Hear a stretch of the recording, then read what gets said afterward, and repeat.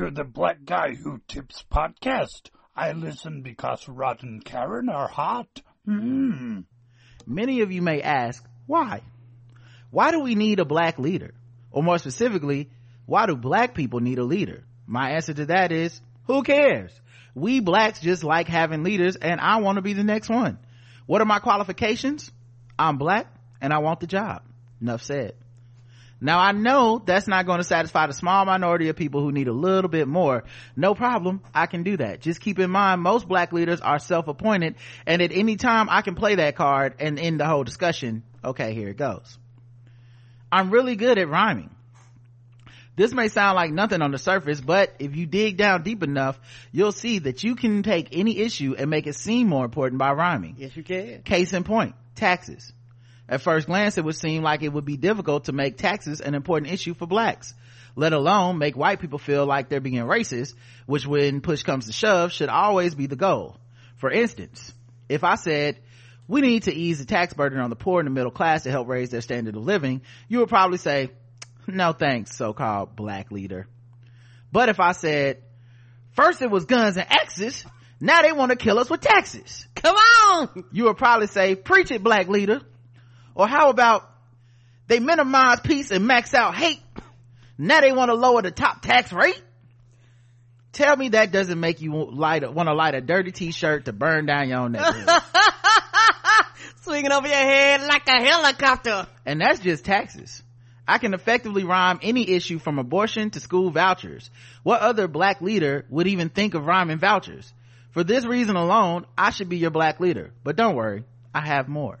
Hey, welcome to the Black Guy Who Tips podcast with your host Rod and Karen. And we're live on a Saturday morning ready to give you some feedback. You can find us at the Black Guy Who Tips on all your streaming and podcast platforms until October the 26th, where you will have to be on Spotify will be the only place to hear us. And shout out to everybody that's done already made the move. And for those out there playing around, you better make the move or you can get left behind. Yeah, we do hope that everyone moves over. We would love to see everybody there. We have a huge listenership, but as we move over to Spotify, we would like for people to continue to listen and keep those fans. So yeah, make sure y'all get on Spotify, download the app. It's free. Listening is free. You can download our episodes for free. All this stuff is free. Every episode of the Black Guy Who Tips is over there, and we are playing around with some of these toys over there. I already made a list of every episode of our Lovecraft Country recaps, and you can follow the list. I'll share it on social media. I'll put it in the show notes of this episode. Cool little stuff like that you can do on Spotify that I think people are gonna dig. So if you want to just share, like, hey, I think the Black Guy Who Tips does the best Lovecraft Country recaps. Well, here's a one button. Hey, listen, go listen to all their recaps. You can hear them right here. So little stuff like that we'll be playing around with. Today's excerpt, before we get to your feedback, which is, of course, comments on our website, votes in the polls, which I got to work again. So I'll make sure to read your old votes and we'll see how y'all came across last week. Votes in the polls, comments on the website, comments on your votes in the polls, emails, theblackguywhotips@gmail.com, voicemail 704-557-0186 is the voicemail line. You have to leave a 2-minute or less voicemail or you will get cut off. It don't play. All right, it don't care what you're doing. It's like your 2 minutes is up. Okay, it do like the collect call. It just disconnects you. So make sure y'all do that. And 5-star reviews, which you got a bunch of them on iTunes. Yay! Cause it's getting down to the wire, y'all. Only a couple more weeks to even give us 5-star reviews and then the show won't be over there. So let us get them roses and them flowers while y'all can still smell them. Yes. Okay. Come on through. We know some of y'all been messing around and y'all like, oh, one day, now is the time to do what you need to do. So today's excerpt is from I'd Rather We Got Casinos by Larry Wilmore, and it's him talking about being a black leader and some of the skills that it takes. The whole chapter is about different skills, and maybe I'll go through them over the next few weeks or whatever. So that's hilarious. The rhyming one is so funny because we will rhyme anything. It feels like it used to be mandatory. Now it doesn't seem like that, but it seemed like Jesse Jackson, Al Sharpton, Martin Luther King, like it used to be even Elijah Muhammad and stuff. Like it used Farrakhan, it seemed like it used to be required practice. Like if you can make it rhyme, you can make it a slogan, and if it's a slogan, then it's gonna catch on. Yeah, that, and a lot of it comes from a lot of them had church backgrounds, so it's that preacher cadence type of thing. And so it's like, yeah, you know, I couldn't imagine like the writer staff and everybody getting together trying to think, what can we rhyme with oppression? Right. Anybody got anything for oppression? Yeah, Jesse used to be the best at it. He was damn near a rapper, man. He would have, that takes skills. Every slogan was a bar, you know what I mean? Maybe if he was still out there today, I think, there was a young Jesse Jackson coming up, it would be #bars after every viral video, cause Jesse could go on like a rhetorical flourish and be rhyming everything for like a minute or two, you know, which is just, and you're right, it does go back to church, you know, which is why a lot of the black academics have those specific type of pastoral degrees and shit, so they can be like, and I also can preach, because it you know, back in the day, and even to today, for some people it almost makes you legitimate.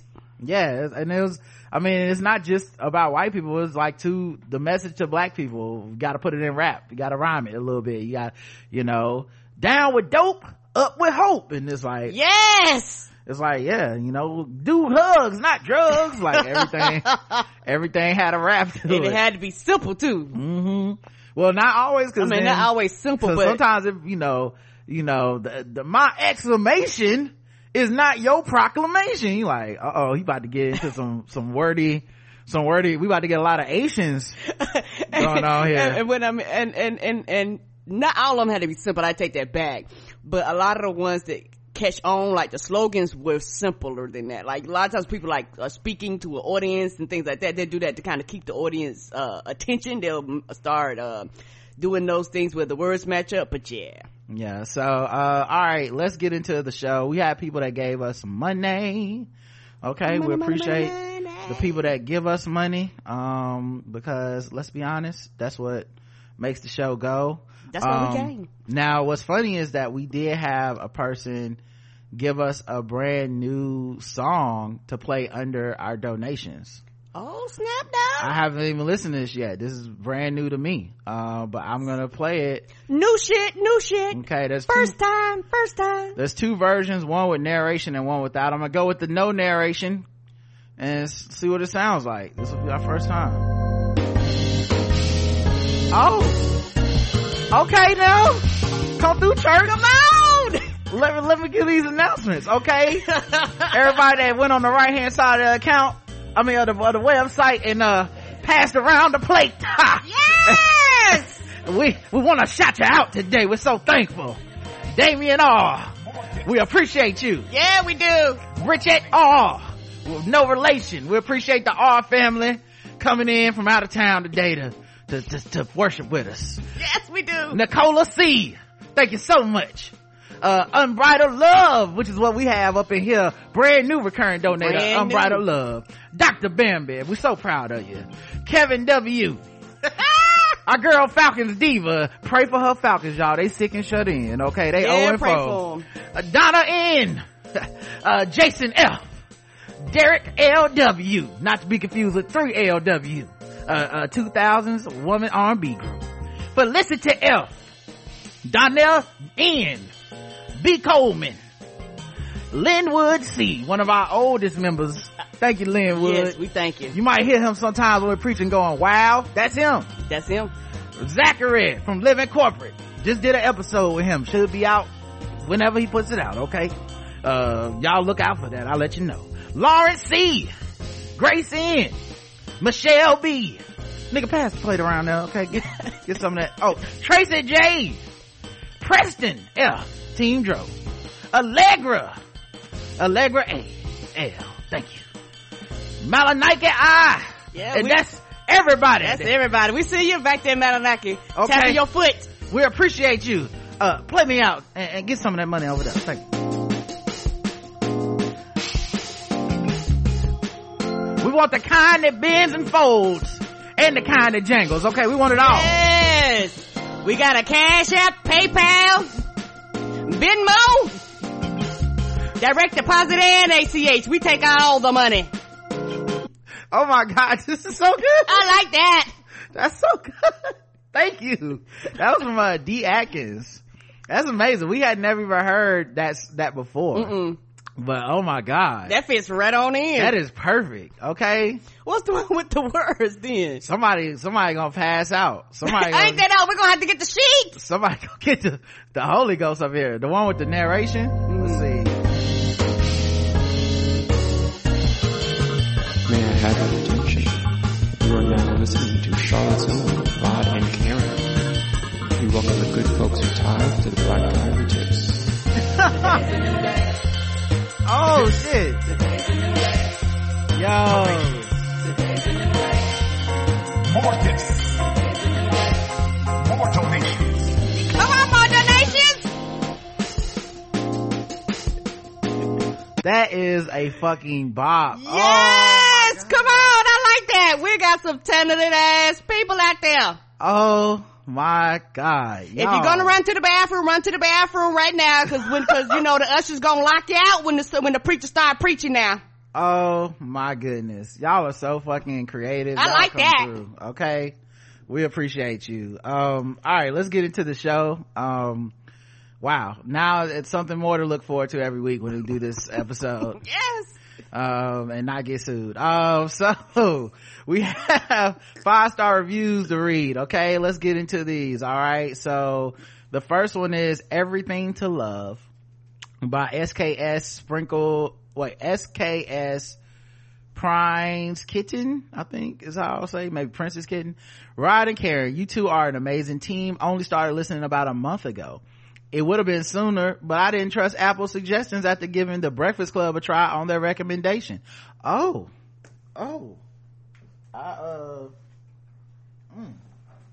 had to pull this out for that. Good grief. Shots fired. Okay, it's not me. Not me either. They got a little. Got a little spicy. Got a little spice for the pepper up in there. Yeah, okay, we was just my mouth was open. Okay, just right in front of my salad. But didn't like it. After that, I'll just say I wasn't happy. Lucky for me, a friend made a suggestion for the Blackout Tips, and I've been elated with the amount of quality content for weeks now. Thank you both so much for this amazing podcast. Thank you. Shout out to your friend. You got a friend indeed. The Best by GG Clef, who says, Rod and Karen, you cheer me up and make me laugh on a daily basis. Thanks to my best friend who introduced me to the podcast. It was the best podcast recommendation I've ever gotten. Now I have something to look forward to at work every day and get to listen to funny, warm, like-minded people. Congrats on your success and thanks. Oh, thank you, sweetie. I appreciate, listen, the friends are putting people on out here. Come on, each one teach one. Yeah, thank you for spreading the word, y'all. Cause I'm gonna tell you, the best promotion, it doesn't matter how much money and stuff you put behind it. No one's gonna trust something as much as a friend telling them like, yo, you need to get on this. This is the shit. So thank you. Let's see what else we got. Fave. This is by DMT 1913, 1913. One of my favorite podcasts for politics, current events, and blackness. 5 stars. Thank you. Thank you. And then we got I think we got another one from DMT. It says, love, Rod and Karen are the best, and that was for Spoiled Movie Reviews. 5 stars. Thank you. Which has been a long time since we got wait, that was only 4 stars. Well, you tricked me, DMT 1913. I trusted you and I only got 4 stars on that one. Go back and fix it, please. Right, it's been a long time since I did a 5-star review. This is from Red Rings with a Z that says, hey Rod, hey Karen and Rod, It's been about 4 years since I left my last 5-star review, and I should have done it sooner. Getting all this free goodness without coming to the altar for 5 stars.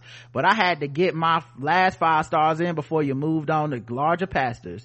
The podcast was the introduction to me into the Black podcasting universe. Prior to listening to your show, I mainly only listened to podcasts that were about tech, which happened to have all white hosts that rarely had anything on the Black perspective.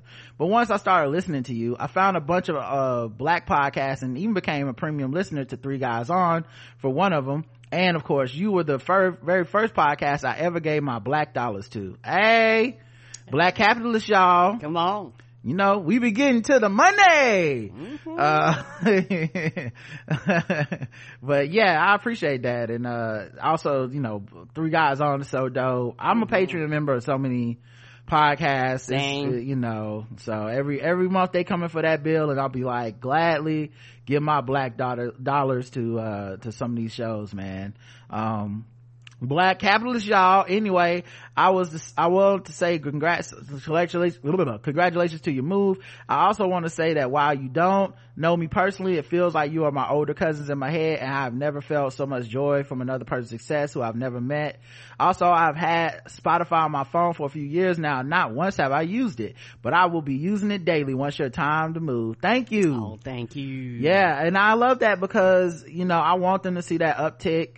And we want to see that uptick in our stats and stuff, but that's the point for them. I'm sure is a large part of this is getting our people over there listening to podcasts and stuff, and you know, and like I said, we got some cool tools to promote it and share it, and we're going to be using them. Yes, we are.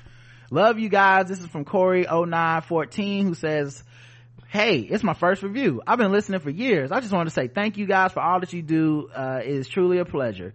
The first time I heard you was the Evening Jones. You have been listening for years. Yes, you have. I was like, who is this dude? So I decided to take a listen, and man, I'm glad I did. You guys have turned me on to so many great podcasts that I can't thank you enough. Thank you. Oh, thank you. A must listen. This is from Yo Name's Better Than No Name. Hey, Rod and Karen. First, I'd like to say that I've struggled with chronic procrastination my entire life. I can't believe it's taken me this long to put 5 on it, but better late than never. It is. That's how I feel. Okay, listen, cause you could be writing this in November when we would never read it. Right. So you on time when there's nothing on iTunes to respond to. A friend put me on for the Game of Thrones recast, and I've been a faithful listener ever since. I was thinking about the recent episode where Rob was reading the negative reviews, and the old saying came to mind: a hit dog will holler. I feel that when you guys speak on critical topics, it forces you to do a lot of introspective thinking that some people are not ready to do. I love that you both are thoughtful and thought-provoking when you discuss topics. I also love most of the guests. If I could give 10 stars, I would. Can't wait to see what you guys have in store for the future. Thank you. Thank you. And yeah, that's real, man. Like, a lot of times, one of the things I had to do to make my brain be able to work around people that write in and go, I don't always agree, but in my mind, I just think of things that I am rock solid on and would never budge on, and I'm okay with you disagreeing. So that's the favor I do for myself, because they never want to be specific, and it makes me think that it's some shit that they know they're wrong about but don't want to bring rehash or something like that. And also, I don't require that you agree, but if you're gonna do me the favor of having to tell me you don't agree with everything, which, I mean, to me, is that really a favor? I don't think I'd ever say that about anyone. Like, at least not when I'm complimenting them, right? So I think if you're gonna go out your way to say I disagree, I'm just gonna make up in my mind that it's because you disagree that LGBTQ people deserve equal rights, and so now you're just a bigot to me. Okay, you wrote in, you like to show up to a bigot, even if that's not true, because you didn't tell us why. Yeah, even if what you really are saying you don't agree with is sugar going in grits, you think sugar should be in grits, and I don't. Like, it could be that simple, but I do myself the favor. Okay, we make our own stories up. Yeah, whatever it takes to soothe my brain. You gotta be kidding me. This is from Felt5, who says, I've been listening to the show for the greater part of the 2010s, and I know I did a review back in 2013, but obviously I got a new account and didn't realize that I didn't give my favorite podcast another 5-star review. Come on. Please charge me to my head and not my heart. Well, listen, when you show up, it's over. Okay, we wasn't really worried, we wasn't sitting around like Felt 5 don't mess with us. But now that you got it, you got about 2 weeks to stun on everybody that hasn't put one in. We see you out there. Felt 5 got a new car and just rolled up in his new car and was like, oh, y'all didn't recognize the old car, I got a new car, wait a minute, let me re-register myself. Well, where to start? Rod and Karen are so smart and have such incredible nuanced conversation. They're the best. They will open your eyes in ways you haven't thought. Their Reading Rainbow segment will cause you to take a second look at things you thought would put to rest. Take a listen to this podcast. You won't be sorry. And they have great music interludes for the segments. I know because I did a couple of them. Yes, you did. You did that thing. Get your life on the right track and listen to this show if you aren't already. And after the 26th, move over to Spotify with them. Peace and blessings. Thank you, everybody. Thank you, sweetie. That's all the 5-star reviews for this week, and it was quite a few. Okay, we thank you. Y'all still got time while the doors of the church are open, because starting September the 26th, the church is moving. We're moving to a larger new building. Sanctuary, new building. The new building fund finally came through. Finally, all this money y'all been raising, we finally get the new air conditioning, the new doorknobs. Look at the pews, new stained glass windows. Y'all come on over here. The new church got an escalator. You can take your kids over there to Sunday school. You can pay attention. You ain't got to worry about your kids bothering you. We give them snacks. Say goodbye to the MLK fans. Come on. And hello to the ceiling fans. Okay, we done made it. Come on, we got spotlights, we got a choir and everything. Come on over to the new sanctuary. Well, I want to get to some of these polls that we didn't get to last week. Do you like the new segment songs? 93% says yes, and 7% said no. They only like the old ones. But too bad. Most of the people like them. Y'all pay the lawsuit fees. No. Do you think Antifa burned down their garage? Yes, 7%. No, it was Fat Albert and the Boys, 33%. And no, it was an inside job, 60%. I'm on the 60%. I remember that. That felt very much like Sign. Inside job. Felt very much like Sign the Blacks to me. Okay. Did you watch the presidential debate? Yes or no? 36% did watch it. 64% did not watch it. Really don't blame you on either side. I wasn't gonna watch it and I ended up watching it. Should Hippolyta come back to her earth? Yes, Dee needs her. No, fuck them kids. Michael Jordan. Karen, of course, is in the no category. 36% of the audience agrees with Karen. No, which means 64% of us have some sense and we're like Dee not to be walking around with spit on her head, and getting cursed by cops and stuff. So, but that's just me, a man who cares about little black girls. Episode 2192, War on Reality, was our feedback episode from last week. Let's get into this. Dig Al 704 says, Rod, speaking on how damn disgusting Trump is my motherfucking jam. Yep. Well, he disgusted me. Logan 2x1, Amon says, hey y'all, I'm so tickled. I laugh so hard imagining myself with a slice of ham just to smell. You fancy Negroes always make me laugh. British voice, ha ha ha, Iman. Well, we are nothing if not fancy Negroes. Come on. Okay. Mandem, smell some hamdem. Okay. The poll is, do you think this poll will work? Because last time the poll didn't work. It didn't work at all. We fixed it, but that poll was like blocking all the shots. Well, some of y'all have faith in me. 82% of the audience says yes, I do think it'll work. And 18% says no, because they don't have any faith that I would fix it. And guess what?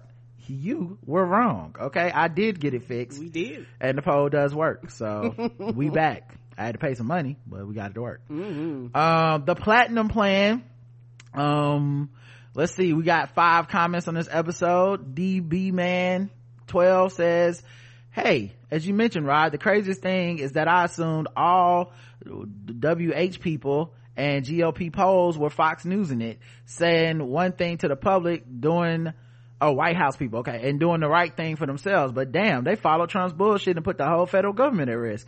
And the worst part for these fools, if Trump dies, Pence gotta fire all these idiots. Anyway, congrats to you and Karen on the Spotify move. Yeah, I don't even know what to say, man. Like, I honestly, I really thought they couldn't surprise me anymore, but them being dumb enough to get the coronavirus is a surprise to me. Like, white supremacy a motherfucker. They really willing to die for the cause. Yeah, Chris Christie got that remdesivir or whatever today. It's like his 7th day in the hospital. Someone, I think, texted me that they just released him from the hospital, so maybe he's okay, maybe he's not. But just the fact that Chris Christie was fucking around with this shit. Like, bro. You in high risk. Yeah, you high risk. What you doing? Ramsey D. Jenkins says 5 stars.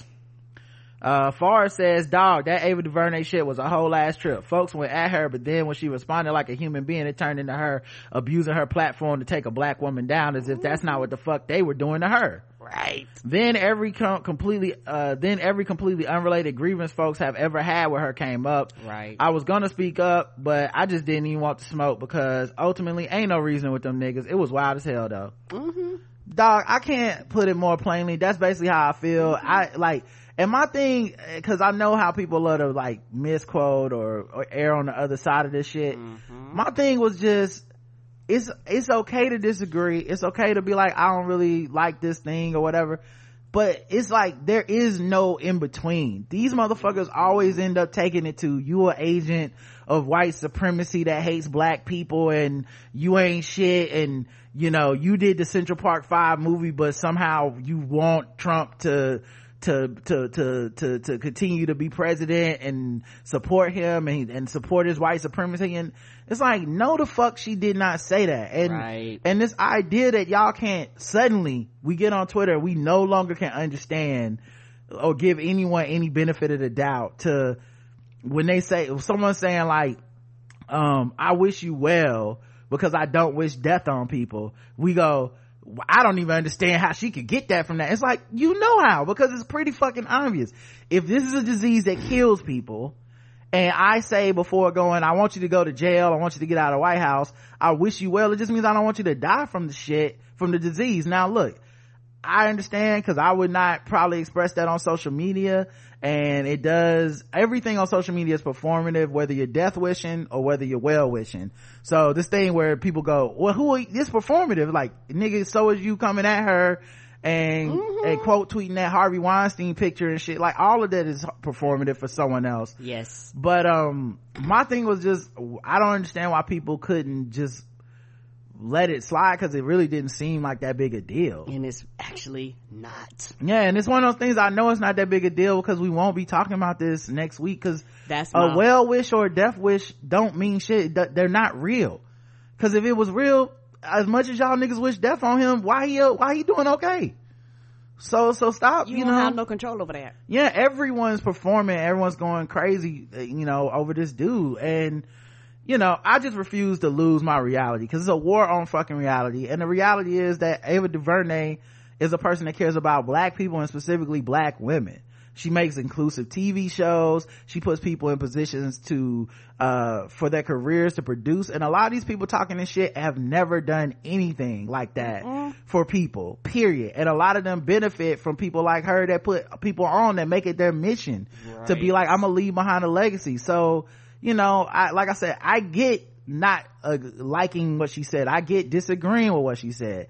Those are two different things than we are throwing her out. And the thing that I find so weird is that it be the same motherfuckers talking about, we need to be gentle, how come black women have to always be everyone's mule, how come we can't ever have a moment, They don't really believe that. They only believe that when you do exactly what the fuck they tell you to do. Any other time, it's like, you're trash, you're out of here, you're the worst. And I think that reaction from that faction of people is bullshit. If you're just a person that just didn't agree with what she had to say, cool, I didn't necessarily agree with what she had to say, so like that part is not so crazy to me. But the vitriol and the nastiness, right, and the meanness. And I love how Forrest put it, they talk shit to you, cold cash shit. When you react to the extreme element of the people talking shit, all these other people jump in as if you're talking about all of them.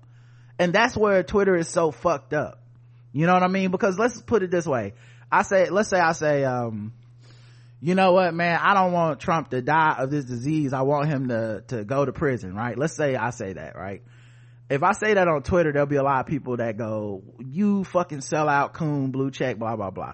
There'll be some people that go, well, I want him to die of the disease, I don't give a fuck, or whatever, right? There'll be people that say that shit. and then there'll be some people that go, I agree with you, right?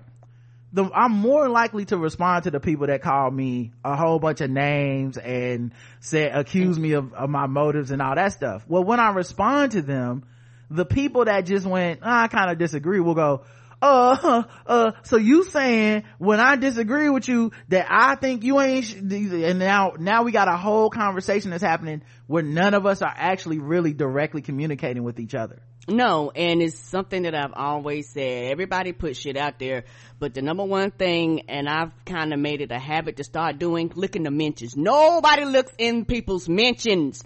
If a person just start wilding out and responding crazy like, look in their mention. See how many bitches and hoes and all types of out of their names they've been called, and then you go, oh, okay, I see why they responded like this.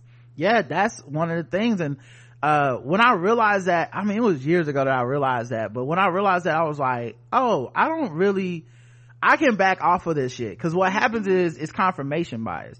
If you've been looking for a reason, cause look, a lot of woke people are angry, and a lot of anger is couched as wokeness.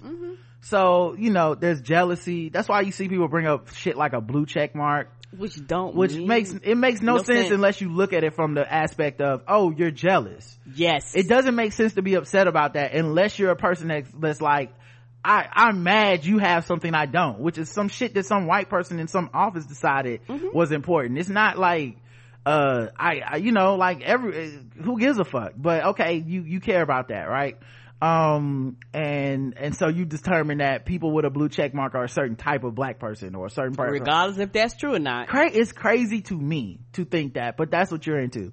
So you couch all this commentary and just jealousy, and then you hide it behind being woke. That's what that is. When people work say backwards, when you look at someone's lifetime of work and see how much they've done for black people, and then throw them out and go, no, they were only about money, they don't care about us, blah blah blah, because of one or two comments, I have to stop and go, well, then are you jealous of them? Do your commentary around celebrity and money always turns into, if someone got money, they must be a bad person, right? Which then makes me think, especially when you're, these are the same people that pay me for my work. Give me my worth. Don't be humble. Don't be afraid to ask for your money. This is the same people that advocate black people getting what they're worth. That advocate black people putting on other black people. Yes. That advocate black people, making money. That advocate, prosperity for themselves. That every day they look at their vision board, or every day they're affirming, in their affirmations, give me my money, that kind of shit. And then when someone actually does get it, it's fuck you, girl.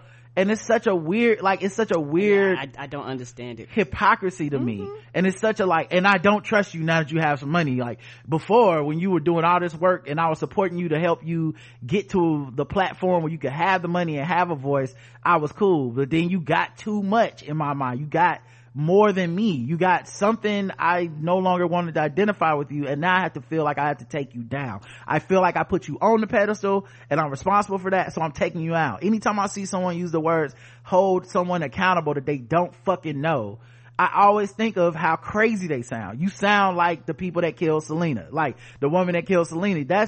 You don't know this person to hold them accountable any more than you know them to truly support them on a personal level. You're a consumer. That's all you are. You can choose to consume or not consume. But the idea that you wrote a piece on Medium and that's gonna make Beyonce be held accountable is so much entitlement and narcissism from you. It's like me coming on podcast. I hold such and such accountable. Who the fuck do I think I am? I'm just giving you my opinion. So all that shit right there just kind of adds into this swirl of toxic narcissism that exists online all the time. And I feel like that's what happens, and that's how I view these things now. So when I see people turn on Ava DuVernay and I think it's short-sighted, I mean that. Like, I do think it's short-sighted to turn completely on her, because she's gonna be doing some project that's helping black people right the fuck now. She's working on something right now that is giving people the inclusion that they never fucking felt before. Right. Just the storylines with trans people on Queen Sugar alone are things we've never really seen before. You know, like, just like little stuff like that we take for granted, because once again, black people, black women being so excellent that we take them for granted, and we go, every imperfection is a cancelable offense, but all the things you do right, all the work you've ever done, we expect that, and we don't give you nothing for it. Fuck you. So it's such a weird thing to me. And it'd be the same motherfuckers that in a month or two will be shit like, I don't know why we canceled Chrisette Michele. It's not fair that Kanye gets to do. Well, nigga, it's you're the one. You know what I mean? I don't understand why Lil Boosie can say such and such, but so and so Azalea Banks has to get canceled. You decided that. You know what I mean? You're the one making up the arbitrary rules and shit. You can decide to also give some people some grace sometimes. Yes, if you decide to. And it's one of those things, the way I look at a lot of people on social media, a lot of people like underground shit, and this is how it makes sense to me. A lot of people like it underground, where they can talk to their friends. Everybody go, who was that? So they can feel extra super special that they know somebody doing some shit that don't nobody else know. But the second that person crosses mainstream, they have to turn, because now everybody knows. Now it's not, you can't exclude people. You know, now it's not the cool kids club. You know, it's one of those things. Once you cross that line, or once white people start seeing you, once you start making money, or once you start blowing up, the shit that you actually want them to do, because nobody can stay underground forever. And so once that person's talent is seen and they start kind of going up the ranks, instead of you cheering and promoting them, which is what most people do, you have a percentage of people, like you said, they feel a certain way, they get jealous, they get envy, particularly if it's the same thing or same area or same arena that they're in, that they've been doing for years, and this person just comes out of the blue, quote unquote, in their mind, when the person literally hadn't came out of the blue. Because most of the time, people's first projects, particularly for black people, truth be told, we rarely hear about black people being excellent and doing these things when they're young. Most people we hear about, they be like, yeah, that person been around 25 years, that person been around 35 years, that person been around 15 years, that person been around 10 years. You go, why the fuck am I just now hearing about them? You know, but it's one of those things where you get that issue in there. And then also, for me, when I look at it, a lot of people, they'll complain, and the second that those particular people that they're complaining about, particularly if they're doing good work in the black community, turn around and say, fuck it, why am I doing this when you don't even respect the work that I'm doing for you? They act like a human being can't turn around to somebody and be like, I am doing this and y'all don't appreciate what I'm doing, I'm not doing it anymore. You'd be the same people complaining about how they sold out, complaining about how they're not working no more, complaining about how they're supposed to be excellent and all the doors that they're shutting. You're complaining about them, but at the same time you tear them down. It's like you just expect to treat these people any old kind of way that you feel like mules. And they're supposed to just deal with it like mules. The way that you claim white people treat us like mules. Woke people do that shit to other black people all the fucking time. Yes, they do. Unappreciative, mean. It's not love. It's that stan culture shit. I don't want stans. I don't want that type of love. I don't want that abusive type of relationship with my own people, and you're calling it being a fan. That's not a fan. Have you ever been loved? That is not love. No, that's not. You know what I mean? The shit where like if we did that to our children, we would call that abuse. Yes. Hey, you got all A's, but you got a C in math. Fuck you, you're trash. Get the fuck out. I don't support you, you piece of shit. Like, it's that type of craziness to me, and it's the hyperbole of the internet. It drives us to those crazy places. Mm-hmm. And it's also weird because it comes from the same people that go, you need to have an opinion on everything because you're famous.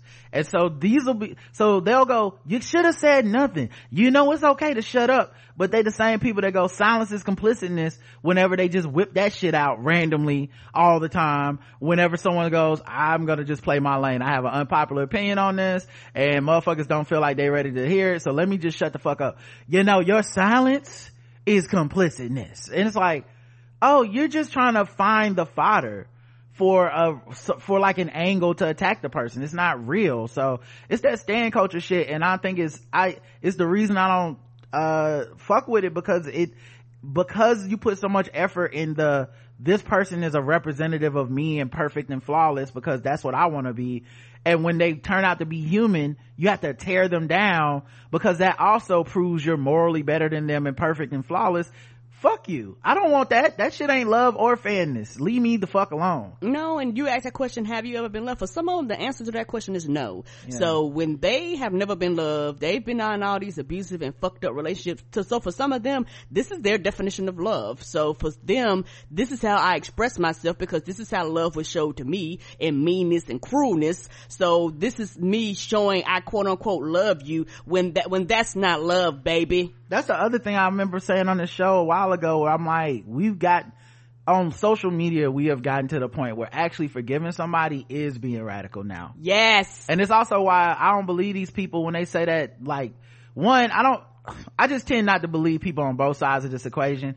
I don't believe the burn it all down motherfuckers, because they not about that life either, because it was just something to say while you watch the cities burn from George Floyd from the comfort of your house. Burn it all down, fuck the system, because at the end of the day, you're not really about that. You go get a gun and start killing some people, then you're not gonna do that, right? So let's everyone calm down a little bit. We're not fucking really gonna take over the streets like that anyway. But then the second part of it is, I never really believed the people that were like, I'm a prison abolitionist, we need reform, we gonna forgive, because you need forgiveness to do that. You know where it starts? It starts from a place of saying, I don't want you to die of a horrible disease. Maybe Ava DuVernay's watched some of her friends die of this horrible disease and said the same thing a lot of people say, I just would not wish this on anyone. And if that's their dogma, cool, because you know what my dogma is? Voting this motherfucker out. So if that's gonna happen, I'll accept that, because I don't care or believe anyone's wishes are gonna fucking matter for this dude. So what I would wish niggas do is let's go try to get him out of the paint, you know. So it was just weird and just Twitter shit. Miss Mary's smile said, sword ratchetness today about the bipolar lady calling and threatening the official had me dying, tears rolling down my face. I needed that, thank you, and still have AOL email, though I've upgraded from dial-up. You got mail. Kim Doc says, I'm not throwing Ava away, especially not when I actually agree with her. People need to truly get a grip. She never meant our people harm. Focus your ire on the true evil. I still see black men going viral with tweets about Kamala locking up your uncles on marijuana charges and the lesser of two evils bullshit. Shut the fuck up and leave us out of your dumb shit. Everybody get out the vote, please. Yeah, it's also weird, Kim Doc, because I've noticed that, like, Uncle Luke, the rapper, he just did a tweet where he demanded Joe Biden come speak to him. Like, Pitbull, the City Girls, Rick Ross, it was like a bunch of rappers and shit. Like, if you don't sit down with us at the table, then we not voting, and da da da or whatever, you know, implying that and it's like, people would come at them and be like, fuck you, shut the fuck up, this ain't the time, blah blah. And I'm like, okay, how you the same people that y'all been encouraging this type of irresponsibility and going, we can't shame people? Well, you're shaming them right now. You're clearly shaming their dumb asses. And keep in mind, I'm with this. I'm with the shits. Shame them niggas. This is shameful that y'all would come in motherfucking the middle of October still acting uninformed. Like, that's ridiculous to me. But it's funny when the shame's supposed to work, ain't it? Like, we can shame Kanye West by dunking on him on Twitter. That's okay. You know, like it's just so fucking arbitrary. And what you find out is that shame does work. They just don't ever want to feel shame. They don't ever want to deal with any responsibilities for the shit that they do. That's it. Because speaking of coulda shut the fuck up, everybody who's on that, I'm not voting, I don't give a fuck y'all, could keep that to themselves. Everyone who's undecided could keep that for themselves. Everyone who's like, I'm holding my vote until I hear, you can keep that to yourselves. So shut the fuck up with we can't shame people. You literally do it all the goddamn time. You just pick and choose. When you shame people who do vote and call us sheep and tell us we ain't getting nothing for our votes, that's also shaming. So get the fuck out of here. It's all bullshit. So yeah, I just think it's weird that people want every black person to fall in line on this. And it's like, that's not possible. What is possible is that motherfuckers could have a little bit of fucking, the same sensitivity they want us to have for black people who are like, I'm not voting, fuck this system. You could have that for Ava DuVernay, but you chose not to, right? Like, you could have just as much been like, I understand her frustration as well. So when this one person calling us sheep and I tell y'all take it easy on them, you can say when she goes, look, if we don't fucking vote, we gonna deserve what we get. You can take it easy on her too. So it don't work just one way. No, and also it's one of those things to where a lot of people know that, like, similar to Obama, they know Joe Biden will listen. That's why a lot of these people are coming out the woodworks, because they know he'll listen to whatever they bring up to him. Right. So truth be told, I don't fault them for that. I don't fault them for going, you know, I have some opinions, you know, come and listen to me and come and talk to me. It's not unreasonable. I think people just get mad because of who it is. And they just assume that, not all, but they just assume that just because you rap and you entertain me and your lyrics say shake my ass and all this shit, that you are automatically stupid. You're automatically dumb. You don't know what you're talking about, and you have no, political investment whatsoever. Sometimes I say that may be true, but sometimes I say that may be false, because sometimes they might do stuff and might not be public about it. So I understand them going this, but the problem that a lot of people have is, we don't mind you doing it, but we're just saying, why didn't you do this months ago? Like, why are you waiting so close to the election? And in my opinion, I think a lot of people are doing this because they're scared, they're frightened, they're frustrated, they don't know what to do, they got all this pent up energy, the coronavirus out there, they're mad at Trump, and this is just somebody to focus their attention on. Because but here's the thing, they want the attention. Yes, they literally said, stop everything, come sit at my table, or else I'm not voting for you. So they can't be like, oh, I can't believe people get mad. You actually want the attention. Yes, like you courted this attention on purpose. You like, you knew people would be. Here's the thing for me, Karen, at this point in the process, I don't like ignorance masquerading as some type of intelligence. If you still don't know the difference between the candidates in fucking October, you're not helping. That's so a true statement. So I don't give a fuck if it's Luke, I don't give a fuck if it's Jesse Jackson. Like, at this point, there's things intelligent people are doing, and there's things that egomaniacs are doing. And what really, really speaks to me here, you know who will invite you to the table? Trump. Donald Trump invites black people to the table all the time. He don't do shit for us, but he'll invite your ass so that you can have the ego stroke of appearing next to the man who's president, taking a picture. He loves that shit. He'll let Kanye West dance on top of his fucking Oval Office desk if he wants to. That's what the fuck he does. So when I see black people pulling this shit out at this late juncture, it immediately goes, what's up with your ego on this? Because what other play is there at this point? You know what I mean? Like, because they're not organizing. Like, it would be different if they were organizing a whole bunch of votes and they had this voting block and they were like, we will move when I say we move. Okay, well, you did the groundwork to do that. You made yourself you're just literally saying, I'm a famous rapper from this area, you need to come talk to me. And it's been Ice Cube, and it's been Uncle Luke. Yeah, and I think Ice Cube started it. Yeah, who, you know, Killer Mike. It's been these people that I'm like, nah, this is fucked up. You know what I mean? So that's where I think I find that to be different than just, oh, they rappers and I don't respect their intelligence. Sure, there's some people that are gonna say that. I agree. But also, this is stupid. Like, what you're doing is fucked up and stupid right now. You know, I don't know, Joe Biden. Maybe if we talk, you come meet with me impromptu tonight at my house. Like, what the fuck? Like, this is crazy right now. Does this seem like the fucking time? You know? And most of them, truth be told, should be like, vote. Get your ass out there and motherfucking vote. Yeah, there's other people that are rappers that have been involved in the process for years now. They're not catching flack, but they're also not stupid enough to be out here like, guess what, y'all? I'm not voting unless Joe Biden come to my house. Like, come on now. You know what I mean? So to me, it's not about them being rappers. This is just stupid no matter who would be doing it at this moment, in my opinion. But the poll was Ava DuVernay, she's dope, she aight, or she's canceled. The results will shock you. She's dope. 80% of our audience thinks Ava's dope. She 20%. They probably didn't like them auntie comments. I hear you. And 0% thought she was canceled. So I this is once again, Twitter is one place. And to me, the main lesson I've taken from Twitter in the last year or so is just, it's not real. And doesn't mean everyone on there is not a real person. It just means that's not reality. That's like a virtual reality people go into. Unpopular opinions are popular. Cruelty is the way to communicate. It's like reverse world. Yeah, it's just not how people in real life typically handle themselves. Nope. And the kind of people that would be like the outlier in real life, where we will be in a room full of people and they say like something that we'd be like, what nigga, what are you talking? Like if I went into a room full of black people and they were talking and they were voters and I said Kamala a cop, most people would look at me and be like, this nigga, shut the fuck up.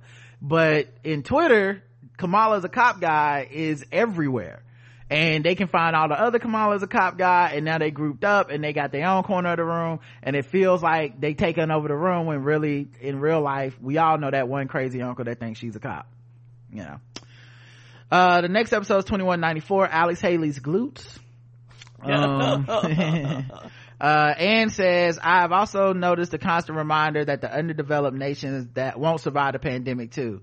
Yeah, because we talked about how a lot of scientists are like, we're baffled at how Africa is not being destroyed and ravaged by COVID. About the unexpected effect of COVID in the southern hemisphere, Africa and South America, I have a theory. The key is the common blood type of each population.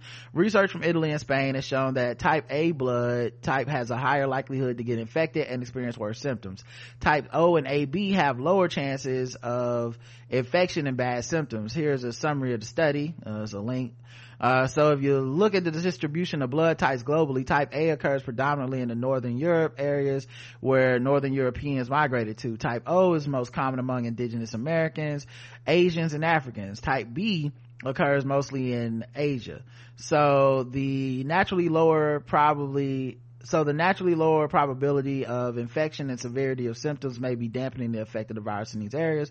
You can't use North America as a guide for this theory, as most people have pointed out. The black and brown people in North America who are dying from COVID tend to be poor and don't have access to good health care, so the blood type advantage that may exist due to ancestry is offset by poor health care. Just a theory. Yes, I can see that. Yeah, that's a hell of a theory, and I haven't done that research, but I mean, I could, maybe that's it. Yeah. I heard a lot of shit. Yeah, like that could be understanding it would make a lot of sense. It's like, normally this is how it goes, but when you have bad healthcare, none of that shit matters. Yeah, who knows? Let's see. Vinyl Collector says, hi, because I mean, people, the other thing is we don't know that much about different places in Africa. I'm not that fucking versed in that shit. And I'm subject to a lot of propaganda and anti-blackness and stuff from other places. So the things I learned about Africa when I was younger was a bunch of bullshit. They learned some bullshit about us too. Yeah, so I don't feel like I really have much place to speak on the workings of the continent, because I don't know enough to be talking with any level of authority about healthcare, about blood type, about tracking of the numbers and stuff. And I think people get behind a mic and they talk with so much fucking authority, and it's like, sometimes you don't fucking know, and it's okay. There'll be somebody else that does know, and that's their lane, and they'll talk about it, and if I know who that is, I'll point you in their direction. Agreed. Vinyl Collector says, hi Rod and Karen, first and foremost I want to say a huge congratulations on your clear as radio announcer voice. Exclusive Spotify deal. Ha, I love it when you guys do that. I've listened for a long time and have been so appreciative for your podcast. I've written in before and said, and I mean it, we're friends in my head. You deserve this and all additional success that is surely coming your way. Excited to see what's next for you. I wanted to comment on a discussion at the beginning of today's episode on anxiety, and that sounded like some backlash Rod received on social media. Thank you for being so open with how you were feeling about it. I think at one point you talked about how disproportionate people's response was to what you said, and maybe talked a little about how it might be a function of social media and how people gang up in that environment. But I also want to offer another potential reason. I've learned through therapy that I have certain triggers, and once I made aware of it, I started noticing in my own life that I would have had these massive reactions to things that people said or did that weren't really a big deal because they were quote unquote triggering for me. When I stepped back and thought about it, I realized my reaction was because what they said reminded me of someone who did worse, or an event that they were reminding me of that was traumatic for me. So I actually wasn't reacting to what that person sitting in front of me was saying or doing. I was reacting almost impulsively based on what I experienced before. That may have been some of what you were experiencing for those people on social media. Same with Ava too. Could be. I think that's definitely possible, although I would say from what we've learned about social media, we also know that it is a place that can affect our mental health. Yes. So whether that be because it reminds us of things offline, or literally just some of these are online phenomena that just did not exist because we didn't have this much access to each other 10 years ago. And so some of this is new. Like the idea of someone saying something, like there was a time when like if you said something that was unpopular, only someone who knew you would hear it. Yes. Someone who was in proximity to you would hear it, right?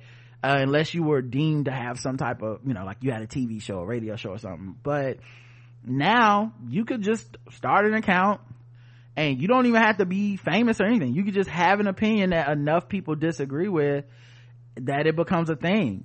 We've seen people get fired off this stuff. We've seen people commit suicide based off of social media. We've seen people become depressed. We've seen a lot of stuff. It's exacerbated people's mental illness. We've seen bullying. We've seen someone become president based off of social media. So it could, like, I'm not knocking what you're saying, I'm just saying it could be that it quote unquote triggers me because of some other deeper experience offline, which is totally possible. Or it could be an online phenomenon as well. I bet some of the people that went in on her were triggered by something she said. Of course, I'm still working on myself to recognize when that's happening and have different response, but I can say that I'm still guilty of it. I also feel you on anxiety. I don't become paralyzed at physical reaction, but I'm someone who can replay a thing over and over and over again in my head for long periods of time. Sometimes I can hold on to it for months, and sometimes even years. Me too, by the way. I'm not sure if that's anxiety, but I'm learning through therapy that it's not healthy. Yep. It's not. Anyway, thank you for sparking these conversations, and congratulations again. Love y'all. Thank you for writing in. Thank you. And I don't know. I don't know. It could be like I said, something that's offline and I just haven't thought about it yet or haven't figured out what it is, but I don't know. Like, it's not something that it didn't make me feel like, oh man, a long time ago this type of thing happened. It's not something that, honestly, it's not even something I really used to feel like that until social media that I'm aware of. But maybe, I don't know, more work to do as always. Peel back the layers of that onion. Farah says, thank you for having these discussions at the top of the show. We're all going through this, so it's dope that you're creating a space to process the info. One of the things that helped me process the way folks weaponize victimhood came from Rick and Morty, oddly enough. On that Whirly Durly episode, when Rick breaks down to Jerry that he pretends to be a victim but he's really a predator, for whatever reason, that's the shit that made it click for me. Jerry's a great example. Oh, Jerry's terrible. Yeah, and weaponizing victimhood. I've been recognizing that shit in so many places ever since. Realizations can sometimes come from the strangest places. Happy to hear you're creating safe spaces for you to think through and feel through all this. People use safe spaces as a pejorative, but we all need them, and a lot of folks would be healthier if we had safe spaces in our lives. Yeah, you know me, man. I don't feel like no space is safe. But I think the podcast is the closest we get to it for ourselves, where we get to like express some things and work through some things and be like, maybe this is wrong, maybe it's not, and kind of feedback with each other and see like how to, at least try to come from a place of understanding. I just know that a place of understanding is just not something you're going to find online very often. Correct. But Mill73 says, the 12 years of slave workout almost took me out. Uncontrollable laughter while driving is never good. Imagine Black Brits shut that shit down by shouting Black Lives Matter, Emil says. Black Lives Matter. Come on. Have you ever had an anxiety attack? Yes, I'm not sure, or no. Karen? I don't know about an attack, but I have had anxiety, and I did not realize it was anxiety. But I know now, particularly when COVID first hit and I used to come home, every time I would leave the house, I would have anxiety. I would be at work all day. I would have anxiety. I didn't want anybody. This is before the mask requirements and shit went up. I was like, no, don't be around me. Give me space. Like, get away from me. I get home. I would take off my clothes. I would wash it. I would be in a panic. It's one of them things. I was like, oh my God, I don't want to go in there and get the COVID, cause like I said, I thought at that time it was so much misinformation. I just wanted to be safe. And I know being at home was being safe, and outside of the house just sit me in a panic. Yeah, I think anxiety is part of life. I think an anxiety attack is a little bit more debilitating. Right, like you might not be able to function in certain ways and stuff, but yeah, I think also it takes recognizing what it is, and I would say before this weekend I had never thought of that stuff as anxiety or anxiety attacks. Now I go back and look and think about just coming up as a kid. I remember there was a time, my parents probably still remember this, there was a time where I would go to school, eat lunch, and throw up and need to come home, and it was happening like often. And I wasn't like sick, you know what I mean? Like it wasn't because you got this virus or some shit. It was just it was happening enough, you know what I mean? Especially when I would go to new schools, I would experience it, especially oftentimes at lunch, I couldn't help it. I remember when we were in college, there was a time where I would throw up after eating sometimes, and I never knew why. So I don't know, I think I've always been an anxious person. I just never fucking knew. Okay. I never stopped and thought about it. Right. And luckily I've made it to this age and to this level of privilege to even be able to analyze myself, because when you just grinding day to day, man, you don't have time to stop and think about like, why am I this way, what's going on with me. And now I think about it over the course of my life. It's like, yeah, certain people have made me feel anxious, and my body has reacted very negatively to that, so once you know better, then it's like, how do I start working on this thing? Because to me, what that last person that had written in that longer thing about anxiety, hey man, a big thing for me was being like, turn this phone off, it's not real. You know what I mean? These people don't know me. Like no one who knows me would ever say these things about me. Correct. And that's just the truth, and the truth is the same for those other people too. Like even when I want to come back at them about something they said about me, the truth is I don't know them. One person that got mad at me, followed me, said some shit like, we've been following each other for this long, and I'm like, I honest to God thought to myself, I don't fucking know you. Right. I don't even know your name. Right. Don't like know your I don't name. Even know what you truly look like. How many brothers and sisters you have? I don't know you. Like this is insane that this is bothering me this much, and that you're this bothered by the idea that after you called me some names, I wouldn't want to hang out with you anymore. That's virtually online. Like that's a weird thing, because if that was real life and I called you a name and you said you don't want to come by my house no more, I'd be like, that makes sense, I called you names. Like it's such a weird thing. So the poll, yes, 61%, I'm not sure, 25%, and 14% no. Let's see, Mwangangi says, I've had an attack that I knew was an attack at the time, but it was related to recreational drug use. Psychoactives can be difficult to deal with if you can't surf the wave, and I was 19-year-old with zero experience. Now give me some mushroom tea twice a year in a cabin next to a fire during the winter with some friends, and I'm cozy. Amon says, thank you again for bringing up the topic. Just this year, one of my sisters just caught on that I'm clinically depressed, so it's an everyday battle, and not just Amon is sad today. Also, I have seasonal affective disorder, which is, I suppose, is slightly easier for my family to understand than my depression. It's definitely important to continue to open up about it so people can understand it. Last year, my husband opened up about how he wasn't really prepared for my mental health issues before we got married. I've always been open and honest about it, but that still didn't help him truly understand. So we're both in therapy, and I'm really proud of him for going. There's been a difference in the way he reacts when I'm at a low point or have an anxiety attack. Erasing stigmas doesn't happen overnight, so thank you for bringing the topic up again. Love you, Iman. Thank you. Right. And I'm glad that your husband was even open to the point of learning how to deal, because a lot of times when things happen and family members see people go through stuff, they don't know how to deal. Their first reaction a lot of times is to retreat. And not, and the person actually needs that support system. But it's one of those things where they didn't go to school, they don't have the medical degrees in this, they just don't know. And so a lot of times when you bring up, hey, I have this problem, would you go get help? A lot of people refuse that, and it becomes like an issue in the relationship, because you go, well, I need for you to help me so that you could better understand me. Right. So and also people are constantly changing. Yes, they are. So you don't understanding that or knowing that when you got married. I mean, that's just life. That's true. That's real. It's the same way people want to have kids.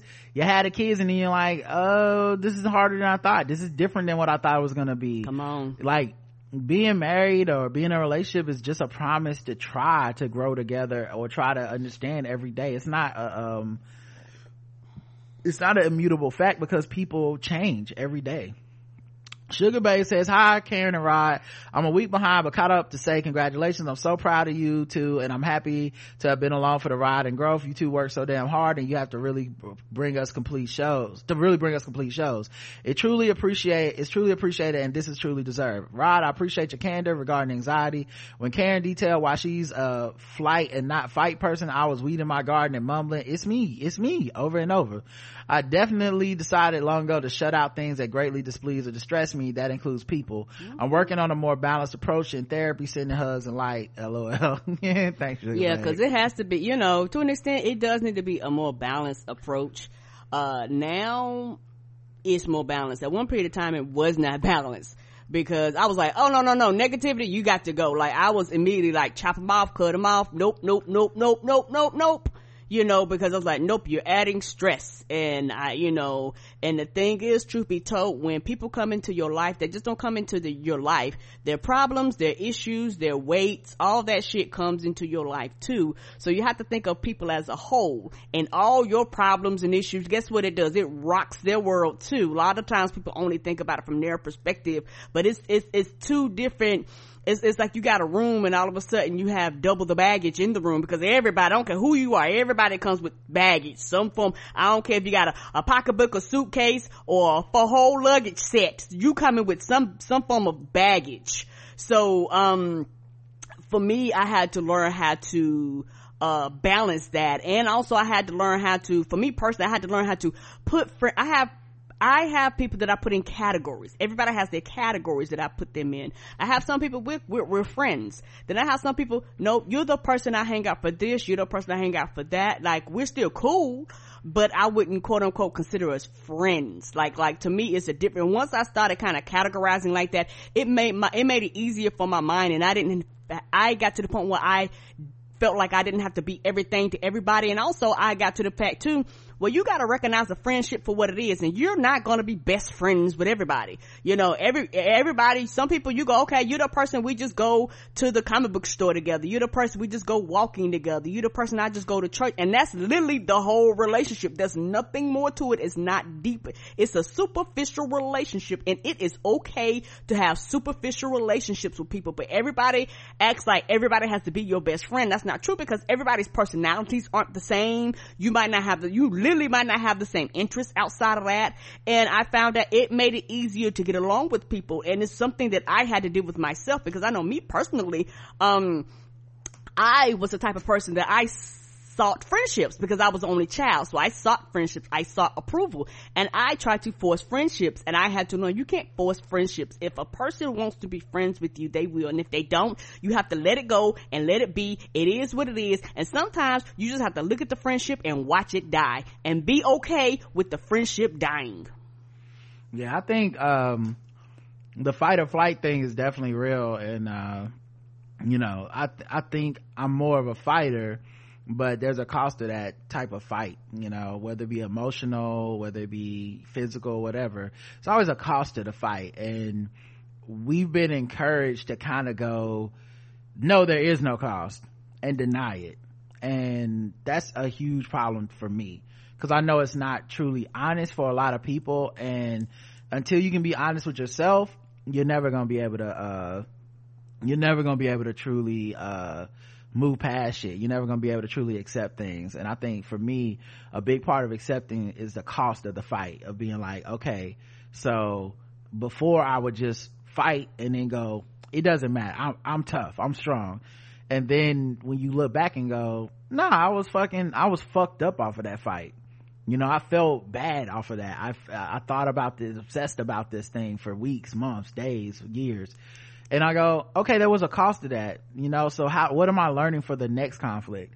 What I'm learning how to handle the next situation. It may not have to even be a conflict. How do I handle that in the future? Yeah. And before we move on, my thing is this: a lot of times people, I'm not trying to find it, people think it's strength in fighting, which it is.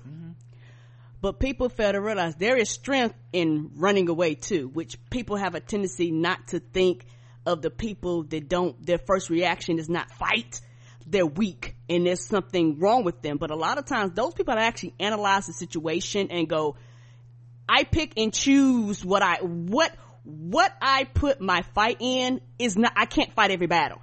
So they've decided, if I fight, you're going to get 100% out of this fight. You're not going to get 50%. No, if I decide to stake my ground here, it's going to be a battle. But that's a lot of people that are shocked and surprised when the people that, you know, have a tendency not to fight on everything, stand their ground, and everybody's in the room shocked.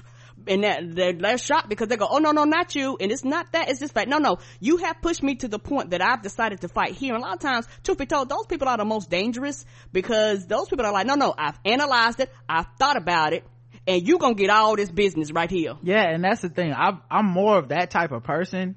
So because I'm very patient, so even when I do decide to make a stand on something, it wasn't it's never reactionary.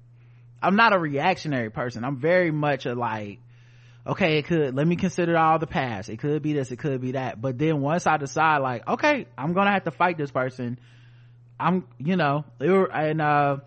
junior high school, there was this kid that was picking on me, and I don't know why, he just chose me to be the kid he picked on. Probably because I was only black kid. I was only black boy in the academically gifted program. And so this white kid just singled me out as the one he wanted to fucking talk shit about. And he didn't know I'm from Yorkwood. I'm raised on the south side. He made assumptions. Fighting people in my neighborhood was just part of living in the neighborhood. You gonna have to fucking, so occasionally you gonna have to throw hands at the basketball court, at the bus stop, if you just kind of want. I'm not saying it should be that way. I honestly wish, looking back in hindsight, I think about how much trauma black people have gone through and we don't even know, because we just, that shit hurt. People fight, people hit back. So much is just a way of life, whether it's hitting at home for hitting your children, whether it's going to the bus stop hitting each other, whether it's police and school officials hitting us, all this stuff. So anyway, he didn't know that I come from this background, and not that I'm special. A lot of black people come from this background. It's just literally part of being black in certain areas. Right. And so he would pick on me in school and stuff. And my dad was the kind of person that's like, you don't fight people unless you have to defend yourself, period. If not, you're going to get in trouble when you get home. So don't be out here picking on nobody. Don't be out here starting unnecessary fights. Right. That may have something to do with why I'm so patient, and also part of why I have anxiety, right? So this kid was picking on me, and I let him think that I was the kind of person that would not fight him. I never acted scared, but I just let him know, okay, man, you're saying a bunch of wild shit to me, I'ma just leave it alone. I'm gonna try to play it, downplay it, and it didn't matter what I did. If I tried to joke it off, he'd just keep going. If I try to, move, okay, well, I'm gonna move away. So one day we were in PE class together, and he was picking on me when we were playing some sport. I forget, it was like a team sport. And so I think it might have been basketball or something, but I finally like did something to talk shit, like I scored on him or something, or I blocked his shot or whatever, and he just starts talking shit. He follows me all the way to the locker room. Now what he doesn't know is I've been ready to whip his ass for a long time. So I just been letting it slide. Yeah, I just didn't want to get in trouble. Like that was like, I mostly was like, if I'm gonna fight you, I need to be able to come home, because there was justify my actions. Yeah, there was another time where I beat the shit out of this kid because he was talking about my mama, and I thought that was a good enough reason, and I ended up getting one of the whoopings of my lifetime because that's not a good enough reason apparently in my house. You can't just be like, he was talking about my mama. Be like, nigga, everybody mama get talked about. Right, my dad was like, I'm not with that, and you got to get a whooping. So I ended up going into the locker room, and the way the boys locker room was, there was a bench in the middle of the lockers. There's lockers on one side, lockers on the other side. The bench is about knee level, right? And so his locker was on the other side of the bench, and I turned my back to him and was like, I'm opening up my locker, but I knew the whole time he was gonna come in and talk shit, and because he thought I just talk shit. That's what he thought was, oh, Rod is a person that I've been talking shit to him. We had a couple run-ins, but it's never really been an altercation that gotten physical. He's never really come back at me. And so I used the leverage. I just like, he was talking shit, and he pushed my shoulder, and I used the leverage of the bench, being that it was knee level. I yanked his ass up by his collar of his shirt and used that leverage to throw his ass down on the ground, because he fell, and I beat the shit out of him. And then I walked straight into the principal's office and said, y'all need to call my parents, and y'all need to because I had to defend myself, and I don't want there to be no misunderstandings about what just happened. Right. And to my advantage, he ran into the principal's office behind me yelling about he was gonna whoop my ass and shit, and they was like, oh yeah, we see exactly what happened here, because he basically showed himself being the aggressor. Yeah. And so I think after that, maybe they called our parents, or maybe we had another 1 or 2 run-ins before our parents got involved, and his parents finally made him stop, whatever. Right, because it didn't make no sense. That's how I've always been. So if you even hear me talking bad about somebody or altercation, I thought about it. I don't ever just snap on people like that. Even when it is social media, I don't ever just come right back, fuck you motherfucker. Like, that's never my reaction. It's always like, well, what is this? Why are they doing this? I try to make a story out of it. So my fight or flight is different. Like, even my fight is not normally a immediate reaction to stress. So, all right. Next episode was 2195. Lydia secures the bag. Our Walking Dead recap. Kim Doc says, this was well worth the wait. I like how the entire situation felt completely hopeless for our heroes, and yet systemically not always seamless or perfect. They made their plan work. We tried to tell y'all niggas to stop effing with our heroes, didn't we? You will not win. They needed to give us a little bit more about Connie to pull it together, but I also like how Magna's story checks out and kept our hopes alive. Yeah, you know what I keep thinking is that we might get a Connie episode or something, or like a heavy backstory on Connie. I'm not saying they will do it, because I feel like the new showrunner I don't think she's done one of those yet. So maybe but I could see, just to see what happened to her, even if it's not the whole episode, like one of them cold openings where we just follow her for first 5 minutes and then go to commercial. Yes, there you go. I like them like that. Something like that. Yes, because sometimes it's not worth a whole episode. Right. Sometimes, like you say, you just come in, here's what happened, now let's go on with the rest of the episode. Yeah, so hopefully we get something like that, because I do want to know what are the exact circumstances. Like, I know she wasn't laid out for weeks, so something had to happen. Let's see. Now, hopefully that worthless nigga brings Connie. I hate him. Brings Connie to Maggie's spot. Maggie is going to take great care of Judith and RJ. All the communities are done for, and I hate that. But I always love when they start anew. Yeah, I maybe we'll get a time jump and we'll see they rebuilt Hilltop or Alexandria and stuff. I think we're getting ready to get another time jump. Can't wait for Daryl and Carol, and hopefully Connie. Can't wait for Rick and Michonne. yeah, ever since they really introduced them time jumps, I feel like they can just kind of rebuild the set and be like, it's 5 years later. Mm-hmm. You know, they can go, it's a year later, it's 2 years later. Like, Right. it don't even have to be a long, it could be 6 months. It don't even have to be a long period of time. yeah, but when we went 10 years into the future, that's when I was like, oh, they about the shit. They don't give a fuck. Mm-mm. Which battles do y'all think was the most epic one for our heroes? What's your favorite episodes? Battles that were my most epic. Savior battle was pretty epic. Obviously, I think the battle with the governor at the prison, pretty epic. But I think for me, my favorite is just one of my favorite episodes and favorite battles is Terminus. Terminus was the one where this show was just in its bag. Carol saved the day. No one saw that coming. It was right after Rick ate that nigga's throat out to save Carl. Doing the whole commercial break. Like, that's when the show was at its motherfucking peak, and the Terminus was the one, because I don't think Terminus was even in the comics. So, like, seeing them do that, that's when I was like, this show is top notch. What about you? I get, it's so many. I don't really, I think my favorite, that's hard. I think my favorite episode is gotta be, I enjoyed Terminus, but I also enjoyed the last battle with Rick and them and the Saviors at the end, when Rick sliced Negan's throat, because I didn't see that coming, and we went to go see that in the movie theaters, and that scared the shit out of me. Yeah. I think my favorite battle is when the battle with the Terror, when they first met Terror.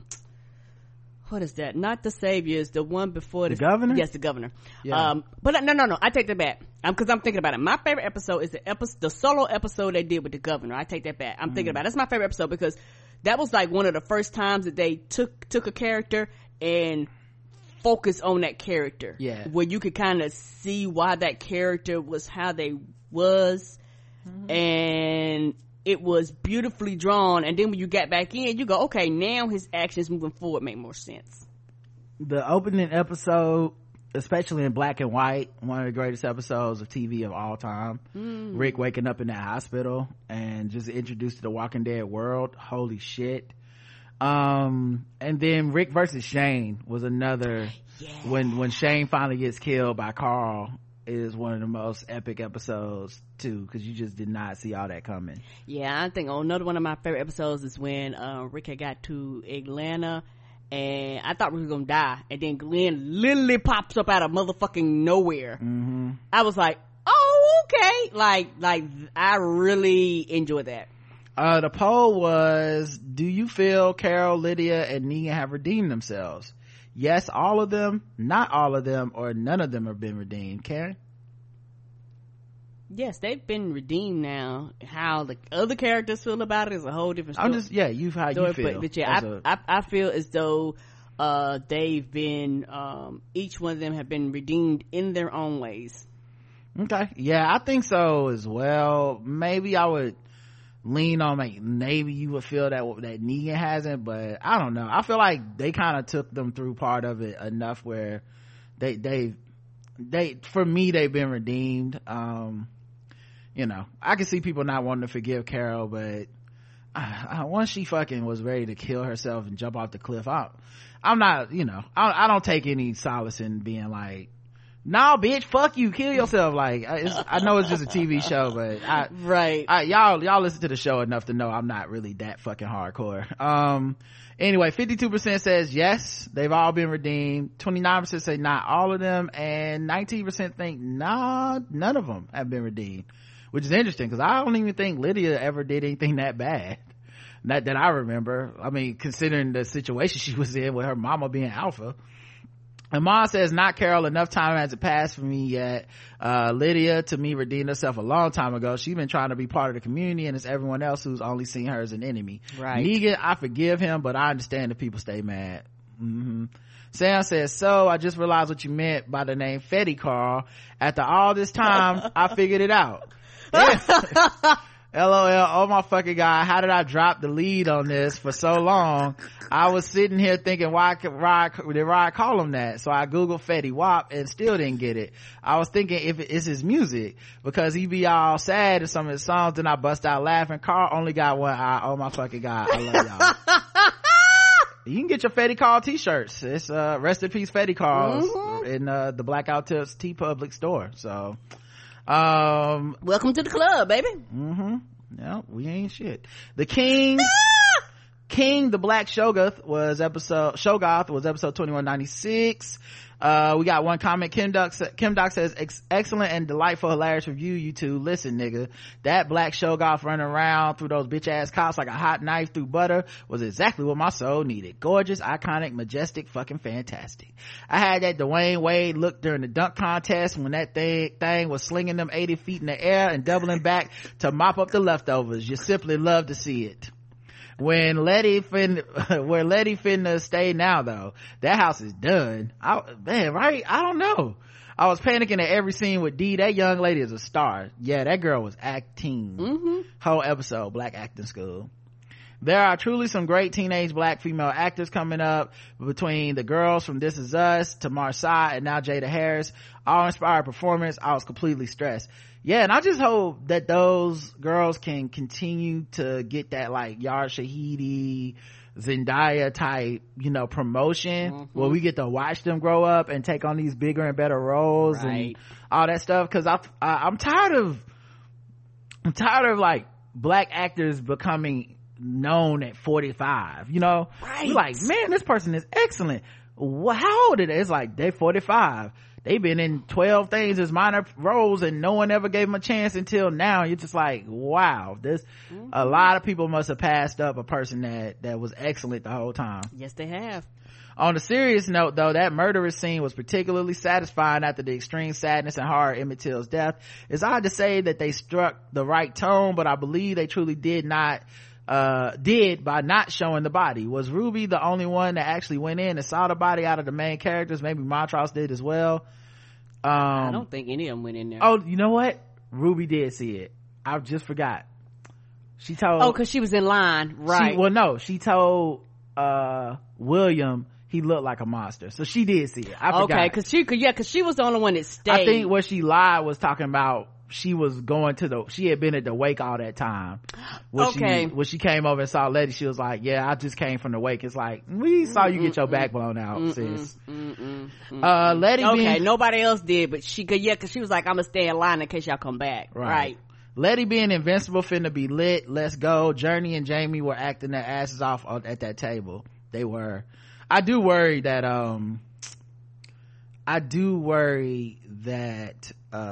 Letty invincibility can be taken back somehow by Christina. I don't trust her. All right, the poll. Do you think Christina will be changed by dying like Emmett Till? Yes or not at all, Karen? Yes. 35% of the audience says yes. Yeah, it could be for the good or for the bad, but I think it's gonna be a change. 35% say yes. 65% say not at all. Sam says Christina told Letty that part about it can heal people for a reason. I think Tick is going to die from being sacrificed by Christina, and Letty's going to bring him back with the spell. Oh, I can see that. They have set up the pieces to do that, so I can see that now. I don't know how Christina's ritual is supposed to work. Iman says, y'all were on the same page with me about the feeling of this episode is very good, but Hippolyta's episode is still my favorite. So no, that manipulative Christina didn't change at all. Only to revel in her own power. I think maybe she was trying to understand in some performative way, but her laughing just sealed it for me. She doesn't care and doesn't get it. She can't die, and she was just testing the limits of that because Emmett died in such a brutal way. What they did to him was literally overkill. Maybe she was trying to feel what Emmett might have felt, but even that would be a farce because that bitch can't die. I mean, I guess, she did technically die and come back, but and you know what that reminded me of when she came back and she's like crying, sobbing, and laughing at the same time when they go in the Lazarus pit in Batman. and when they come out they be crazy. You know, like for a little bit they just be crazy and then they kind of get it back, but because their body is coming back from literally fucking death. Right. I wonder if that, like, every time she comes back, if she does that. I wonder. Possibility. Anyway, we'll see. They'll let us know. Like, there'll be something else to let us know. And I do think it could go either way, because like it would be a waste to have her go through all that, right, and it not impact her whatsoever, and it have no impact on the character or the show. But at the same time, it would be a flex to have her go through all that and her to tell Ruby to her face, like, it didn't change me at all. Like, I did go through that, and I actually, like, it would even prove just how cold that character really truly is to the core of her being. Correct. Like, I wanted to know what it felt like. I do know what it feels like, and no, I don't give a fuck. And I still don't care. We got a couple voicemails. Let's get into those. I haven't listened to this one yet. Let's see what this is for. Hi, my name's Marina Whittington. I'm a reporter at Spectrum News here in Charlotte. Oh, wait. We already did this interview. So you heard us on Spectrum News. All right, Let's go to the next one. Hey, Rod and Karen. This is Kim Doc. Kim Doc. I've been meaning to leave a email for you guys, but everything's just gotten really crazy. I moved. So, I just wanted to say congratulations on the Spotify situation. Excited to see what that holds. All the music that you guys have been getting from, the other supporters is really like, I'm like, what the fuck? These guys are so talented. This is lit. I would listen to albums of this. And luckily we can. And I just wanted to also say that your Sunday podcast, like, I was unpacking all my boxes and all of that stuff, and I was just so moved by all of the sentiments that you guys have, whether it's about Trump and his COVID shit, and I don't know. I'm one of those people that's a little bit skeptical, because these folks run the White House like it's a reality show. Yes, they do. So I think that with the week that they had with the debacle of the debate, right before that his taxes came out, and then the Melania tapes dropped, and 2 hours later suddenly they have COVID. I'm like, all of this is really convenient, and this is super, super, super weird. I mean, I guess I'm a go with it that he has it because he looked kind of white, but maybe he just lightened up on the Bronx. That sounds like a Hotep conspiracy theorist. No, but he did. He made up the same. But like I said, many congrats to you guys. All my love, and I can't wait to see you guys on the next venture. Have a good one. Wow. Thank you. Thanks, Kim Doc. Yeah, his makeup people like, I don't want to catch COVID, because if y'all realize he's not as orange anymore. Here's what I would say. I empathize for a lot of people, because I feel like this is the point of what they're doing, to make us doubt ourselves and doubt the very obvious reality. They're not smart people. They're not good liars, and they have done risky behaviors that would lead to somebody catching coronavirus. It would be different if I felt like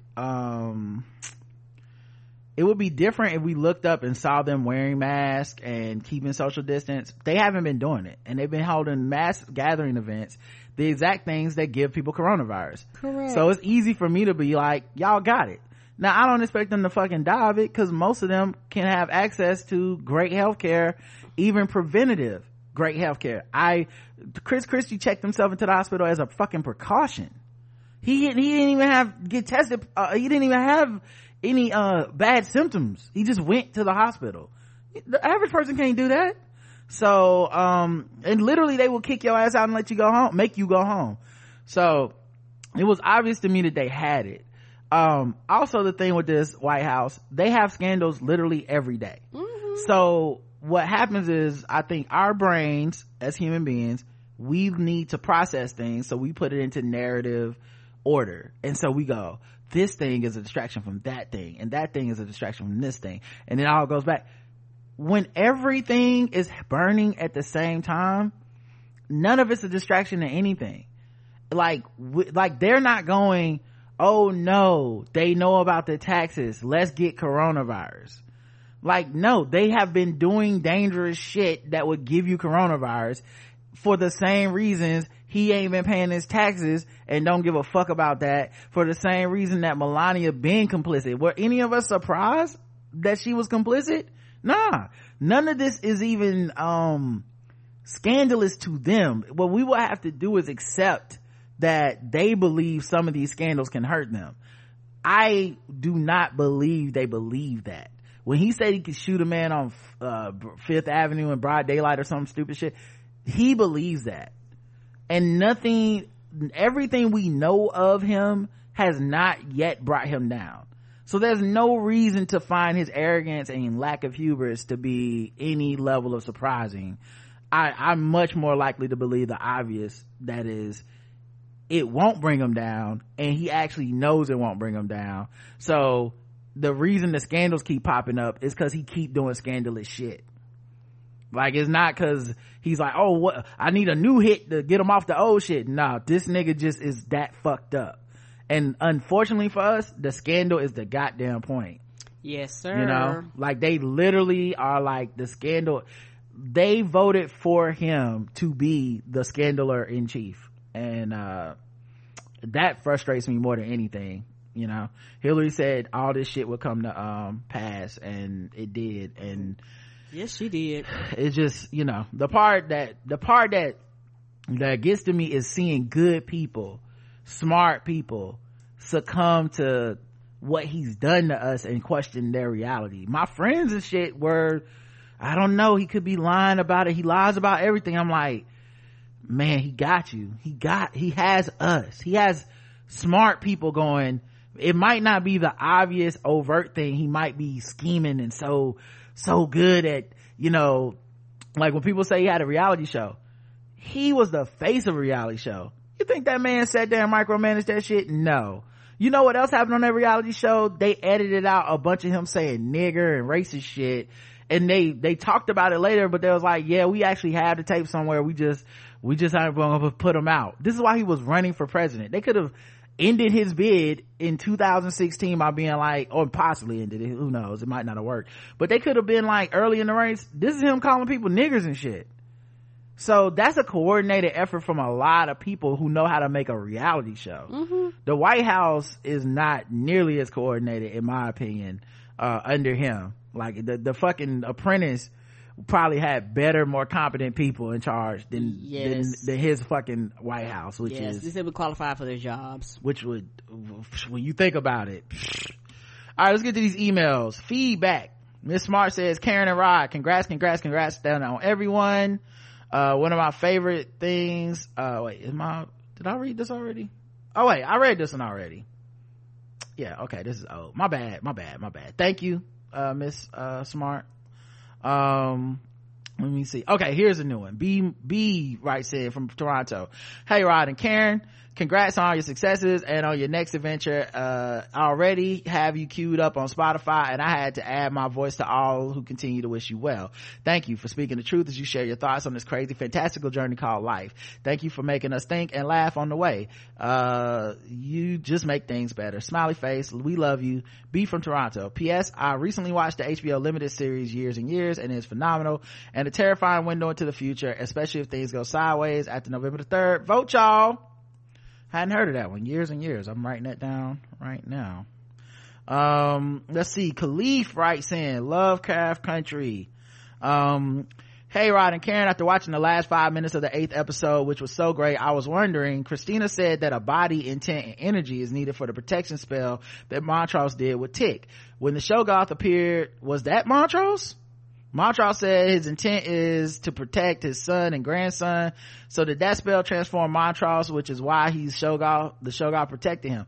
Yo, Khalif, I literally thought that, and the only reason I didn't bring it up is because Montrose was holding D in like the scene before, and I was like, how would he have gotten there that fast? And what happened to D if he left her there?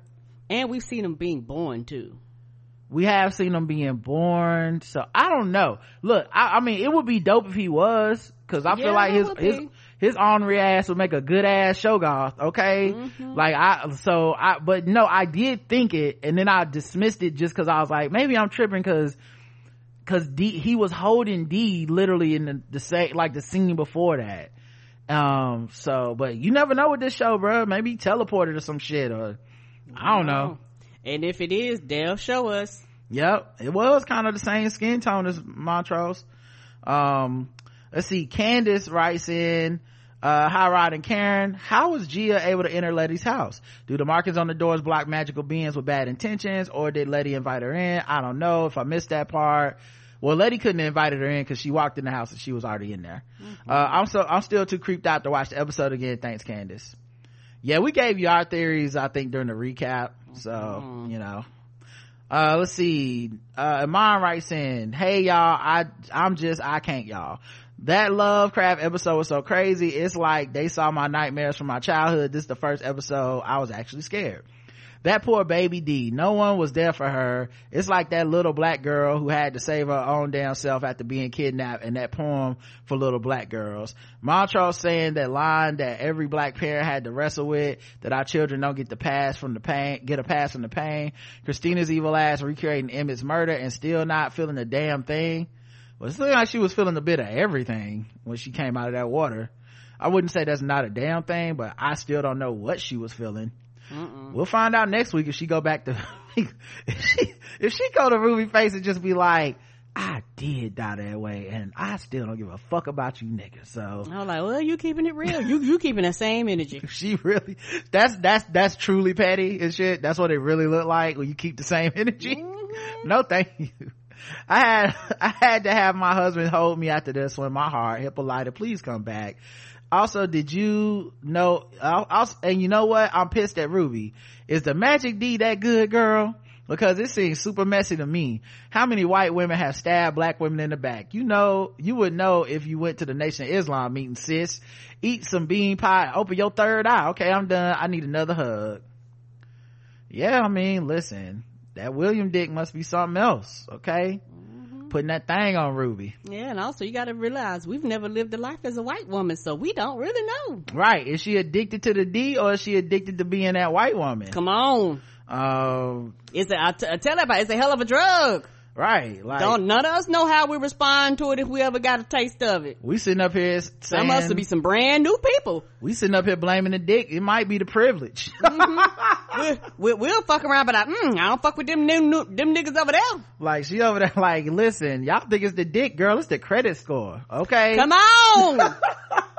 It's the doors that automatically opened up for me. I didn't know credit scores went this high. Okay. All right.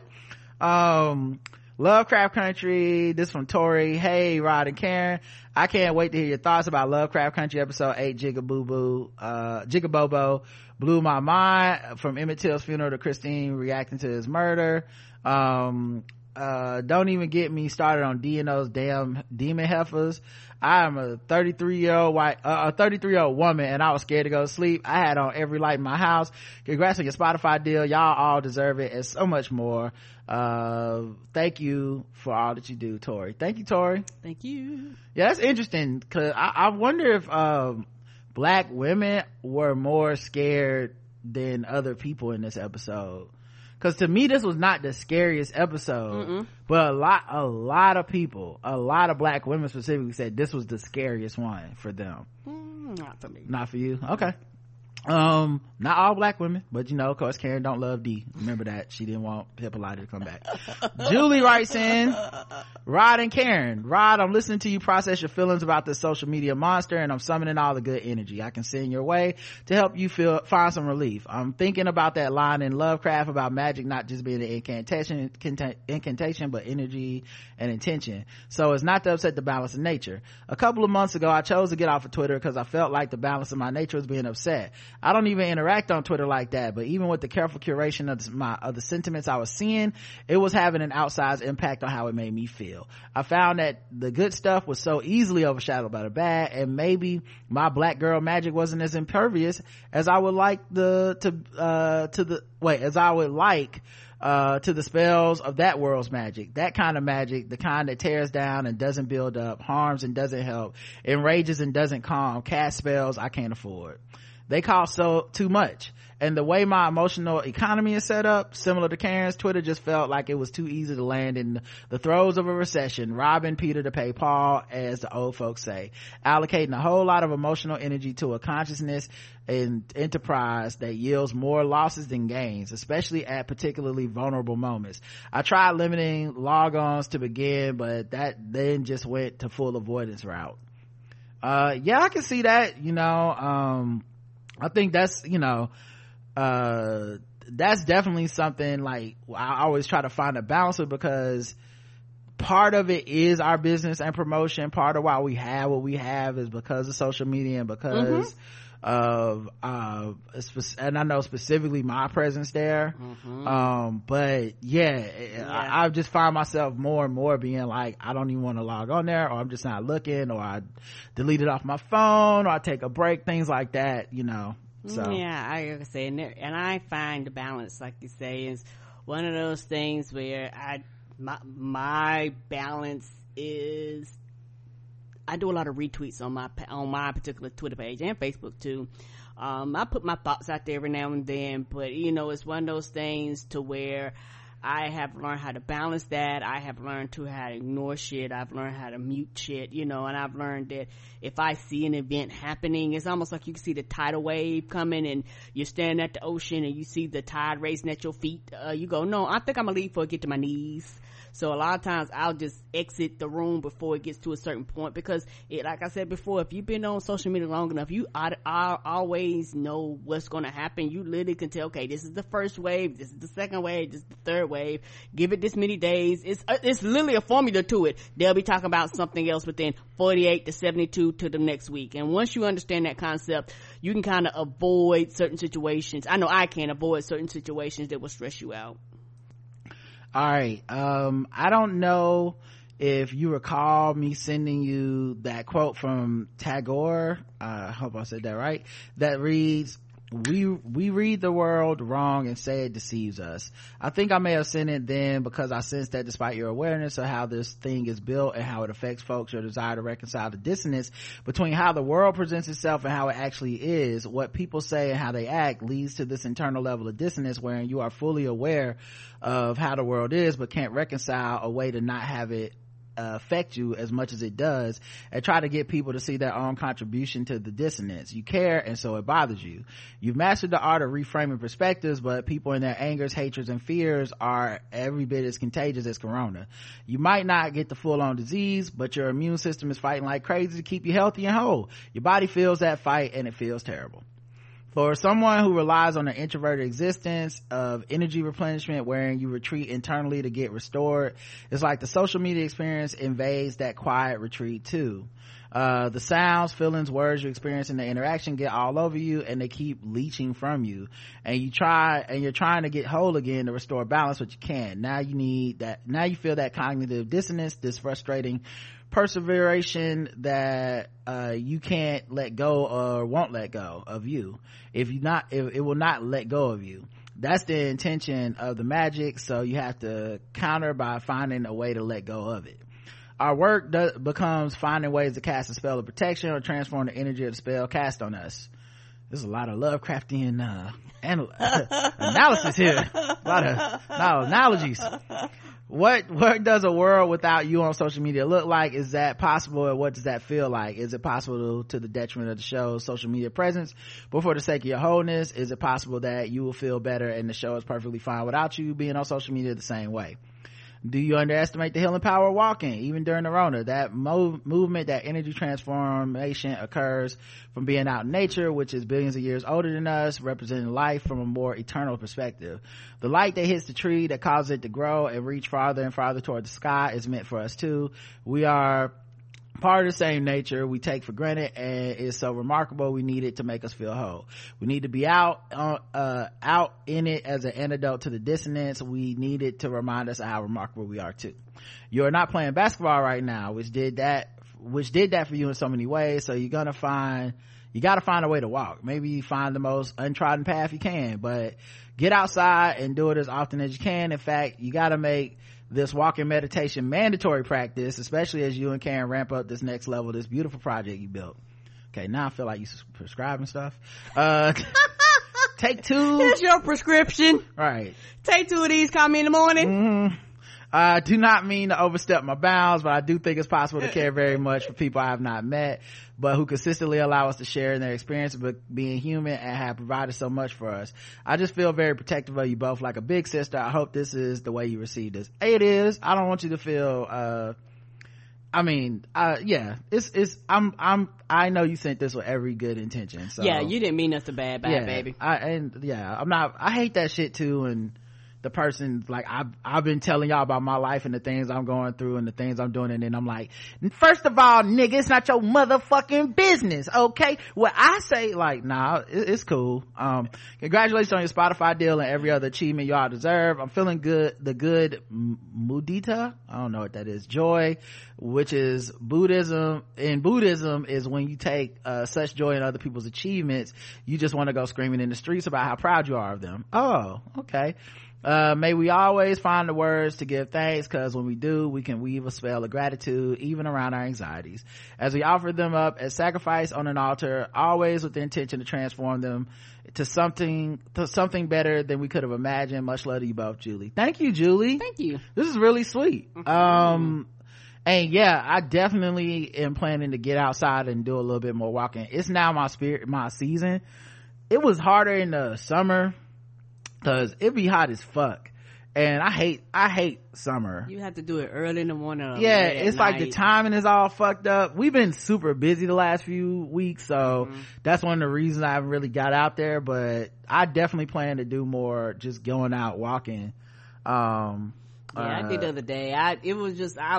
I was sitting here and I was like, I got to get out. Like, I almost missed something. I was like, I gotta go outside. I was like, we got something scheduled. I was like, as soon as that finishes, I'm going outside. Yeah, the other thing I do too is, we have an exercise, thing in here too. I do that sometimes too to get the blood pumping to the brain. But nah, I feel you, Julie, and thank you. Let's see. John says, good morning, Rod and Karen, or should I say black capitalists and neoliberal sellouts, Rod and Karen. Major congrats on the Spotify deal. Y'all deserve it, and I hope it helps you all buy all the pumpkin spice products you can get. Don't sleep on the apple cider donuts at Trader Joe's if you haven't gone yet. I have not. Thanks so much for that rant about Pelosi and the way she and the Democrats are held to ridiculous double standard. There's a running joke on one of my favorite liberal blogs called Merck's Law. Merck's Law is simply that only Democrats have agency, so they get all the blame no matter what, and it's always the Democrats' fault, despite what the GOP does. It's a sadly common outlook even on the left and in society as a whole. Republicans are just nasty, racist toddlers who can't ever be expected to not be awful, so everyone focuses their criticism and blame on Democrats. Yes, that's one of the reasons why I read that Chris Rock quote about Pelosi and the I was just like, bro, come on. I'm sure at some point I'll talk about this if I haven't already, but we have to stop thinking it is smart to say both sides are just kind of fucked up. We have to stop thinking that. It's not okay. It's literally stupid. It is literally the dumbest fucking thing you can say. You think you're being smart because we've been told and taught our whole lives that being quote unquote unbiased and objective is the goal, but you can't be unbiased and objective with everything, and people do it with everything. There were people during the fucking slavery being like, yeah, slavery is bad, or if you look at it from that perspective, but if you think about the other perspective, who are they to be telling people not to have slaves? You're like, what the fuck? You know what I mean? You watch, I watched the vice presidential debate immediately after. Yeah, Vice President Pence didn't answer any questions, and he lied many, many times, and we fact checked, and he interrupted her 10 times, but she interrupted him 5. And you're like, am I going crazy? Am I fucking tasting pennies? Am I seeing double? What the fuck did we just watch? And why do you think the right thing to do is to have equal criticism of both? Like, I'll show you that I'll criticize them both. Sometimes a motherfucker is so abhorrent, that's the story, right? And I think that's what happens. People think it's smart to be like, Democrats, right? I mean, they not good either. It's like, nigga, we are fighting Satan. Like, oh my god. When it comes to Pelosi, it's extra frustrating because so many of your critics claim to be all about empowering and supporting women. Yet they constantly shit on Pelosi and Hillary and Kamala, completely ignoring the fact that these women are literally accomplishing stuff that no women ever have. Yes, and here's the other part about that. They use they use your success against you. So what it is they're always rooting for the next one. They never see the pattern themselves. So right now it's like those people are glomming on to Alexandria Ocasio-Cortez, Ayanna Pressley, Ilhan Omar, but Rashida you let Tlaib. them get there and they'll be tearing them down too. What they don't realize is that it takes years to rise your star and get enough leverage to truly try to get some of your goals accomplished. And over those years, you're going to make compromises, and also your goals might change. Yes, right. You get older, the world changes, the demands of your district change, all types of stuff. You become beholden to more people than just your district, things of this nature. So what happens is, as they accumulate experience, we actually are gaining ammunition to tear them down. So now we have that decision we didn't agree with 5 years ago, and we can go, well, AOC, you guys think she's such hot shit, but did you know 5 years ago she said this? And then it becomes a thing, and then the next thing, and the next thing, and the next thing, and eventually, by the time this person that we thought was so great when she was fresh faced becomes 45-year-old Alexandria Ocasio-Cortez ready to run for president, we don't like her no more. Now we got a new woman coming in that we're like, now this is the one. And no one fucking does that when it comes to dudes. Never. When dudes do that kind of shit, we just accept it as part of the thing, right? And when Republicans do it, get the fuck out of it. We don't even care. It's not even a thing. If anything, it's a positive thing when they do shit. So yeah. On a related note, here's a podcast interview with Christine Pelosi, Nancy's sister, who's also a Dem organizer. It has some interesting insights about Nancy and how she operates and views her job. And it's called How We Win, episode 16. I had to check that one out. Anyways, I appreciate the fact you actually talk about this stuff while also acknowledging the political realities of both sexism and the electorate, where 40% of the voters are completely batshit crazy. If you've ever tried to put together a pizza order for an office full of workers, you know how hard it is to get agreement on anything. Yep, that's why they do basic cheese and pepperoni. Fuck it, nothing else. Politicians have to serve that role for far more important life-death issues, where half the office wants pepperoni and the other half wants the tire rims and anthrax as the pizza topping. It's a hard job, and I have nothing but respect for any Democrat willing to do that work, especially the ones in the deep red parts of the country. Yeah, I agree. And specifically on that, the part about politicians, people look at politicians as these individual people who make individual decisions. They are a collection of the people who support them, the people who finance them, and the people who vote for them. That's it.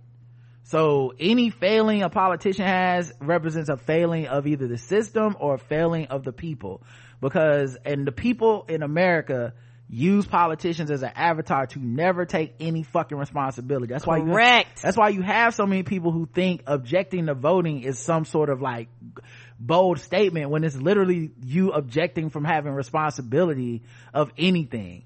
Right. Like, the process doesn't work exactly how I want it to, so fuck it, I'm gonna let you die. That's what you're telling me, and then you want me to high five you like you're woker than me. I have two quick TV questions. One, have you checked out Netflix series The Kingdom? It's a Korean historical zombie story, and it's really superb. I think as a fan of martial arts, zombies, and high quality foreign series, I think you might dig it. It's on my list along with a million other things, but it is on my list, and it has been for a while.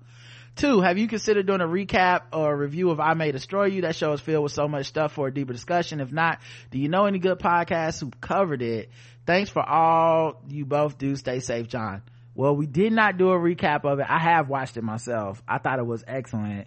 I think people aren't talking about it for the most part because it's not a black and white show, right, where you got good and bad protagonists and shit. A lot of murky stuff around consent, sex, sexual assault. social media, all that stuff. Excellent show. Two things I would recommend. One, I believe it was Vanity Fair UK, but it may have been a different, maybe Vogue or something. But there's an interview where Michaela Cole and Donald Glover both have a conversation, and then they put it out in print form. Check that out. That shit is bars. Two, check out Tea with Queen and Jay. They did a recap of I May Destroy You, of the whole season on, not the latest podcast, but the episode before that. And, they go into depth with that kind of stuff. I'm not really a recap person. I don't listen to anyone else's recaps of shit. That's where my arrogance and narcissism kicks in. I like to have my opinion on things and not even really be borrowed or bothered by other people's opinions, because I feel strongly about the shit that I consume. So, and it's unfair to put that on other people. You know what I mean? Well, I'm like, but you didn't feel exactly how I felt, right. You know? So, and y'all know I'm just not a very critical, by which I mean like negative critical type of person. So I don't like to listen to people shit on things I like. And I know that going in, so it's my fault. You know what I'm saying? So I just normally don't listen to a lot of recaps of TV shows. Most recaps I don't listen to. Very few. Yeah, but that being said, I've listened to some of Tea with Queen and Jay, their recaps, and they're always well done. Very critical from and I don't mean critical in the mean way. I mean very critical is like critical thought, critical race theory, from two womanist race nerds. So you'll get the lens of all those issues in one place, and I think you can't go wrong. So y'all should just be listening to them anyway. Derica Wright saying congratulations on getting to the money. Hey y'all, just got to the episode announcing Spotify deal. The stunting in this episode, too good. I just wanted to say congratulations to you both. Y'all are great people and deserve it all. Keep growing, keep being great. Love the Blackout Tips. Thank you. We got a gift from Pamela, who sent us something in the mail, and it is right here. Y'all can see it on the camera. I don't know if y'all can see that. Yeah, okay. But all right, cool. It's Eden Essentials butter for hair and body. Okay, citrus fusion. I love that we both got our own bottles, because Karen thinks these are both for her, but one of these is mine, nigga. Nice try. Hey Rod and Karen, congrats on you better be glad you gotta take care of that beard, because if not, I'd have yanked that at your hands. And the skin. Hey Karen, Rod and Karen, congrats on your new Spotify deal. This is a product that both of you can use, so there's a jar for each.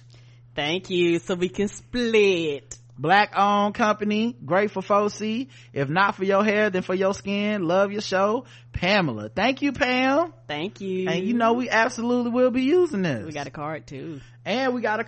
But we got more emails. Simone says, hey Karen and Rod, I said congrats on Facebook, but since I fell behind on episodes, I had to go back and watch Crowdcast replay to see your faces during the big announcement. Congratulations, my fave are gonna collect Spotify checks. So glad you had the champagne on deck and the smiles on your faces brighten my day. I hope this is the beginning of many fantastic rewards earned from years of providing truly hilarious, thoughtful, insightful, inspiring content. You both have built a community that will ride with you. You okay with that? Excuse me. Something got caught in my throat. You need some water? Sorry, y'all. Black Twitter must be having some death wishes or something. Woo. Better get it together. Woo. My bad, y'all. But I had to go back and watch the replay. So glad you had the champagne on deck and the smiles on your faces brighten my day. Hope this is the beginning of many fantastic rewards earned from years of providing truly hilarious, thoughtful, insightful, inspiring content. You both have built a community that will ride with you on any platform until y'all go full set out and start promoting Trump propaganda. Yeah, imagine that. Full sell out. We just welcome to the black guy who says you niggas ain't shit and won't tip. She said this deal was a long time in the making, but what a way to brighten this insane ride of 2020. Thank you. Thank you. And then D Atkins says this. D Atkins is the person that sent us the donation music. Thank you, baby. Hey, Rod and Karen, I'm a little late to call for new segment music, but down the road, if you need a different track to play for your donation segment, I made something I hope might work as a backup. If you like it, great. If not, that's fine too. Congratulations on Spotify deal. Love the show. We love it. This shit was perfect. Yes, it was. I mean, no shade to Kirk, but this is even better. Yes. Like, it's got a little praise in there, got a little bit of breakdown for the Holy Spirit. The Holy Ghost could come in the room. Like, we're gonna be using this. Like, honestly, this is literally one of the sound effects I could never find on Spotify that I always wanted. I was like, why don't nobody just have a praise and worship segment of a song that you can just use as a sound effect? Just that piece, instead of the whole song, right? Because, we be having jokes and I'm like, this will go great under a joke. And yes, we talk about these mega church pastors, and now we got it. Carla writes in, hello, Rod and Karen. I've been listening to your show for a while now, put 5 on it via iTunes a while back. I want to say thank you for all the great shows and congratulations on your move to Spotify, Chef's Kiss. Your show often serves as a soundtrack to my walks and bookbinding. I have enjoyed the evolution of your show and the growth. Insert Kelly's hand motion. That's growth. You know what that is? Growth. Thanks again for all the laughs during a crazy time. Best regards, Carla. Thank you. Yay, thank you. We appreciate you. We appreciate everybody that wrote in, all the people that are in the chat live. Thank you. I gotta get out of here. I got to do 3 Guys On in about 5 minutes.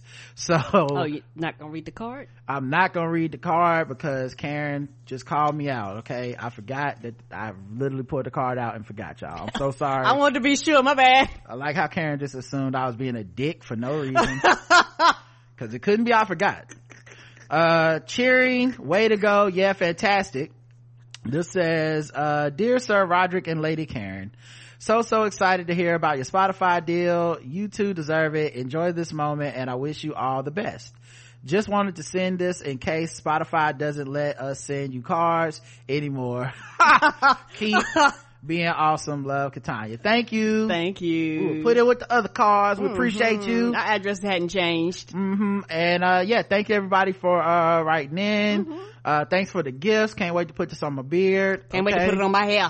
And we will talk to y'all tomorrow. Tomorrow's episode should be at 11 a.m. Eastern Standard Time, and we should have some special guests. And we're gonna be talking about voting overseas, so as Americans. So all right, y'all, talk to you tomorrow. Until then, I love you. I love you too. Mwah.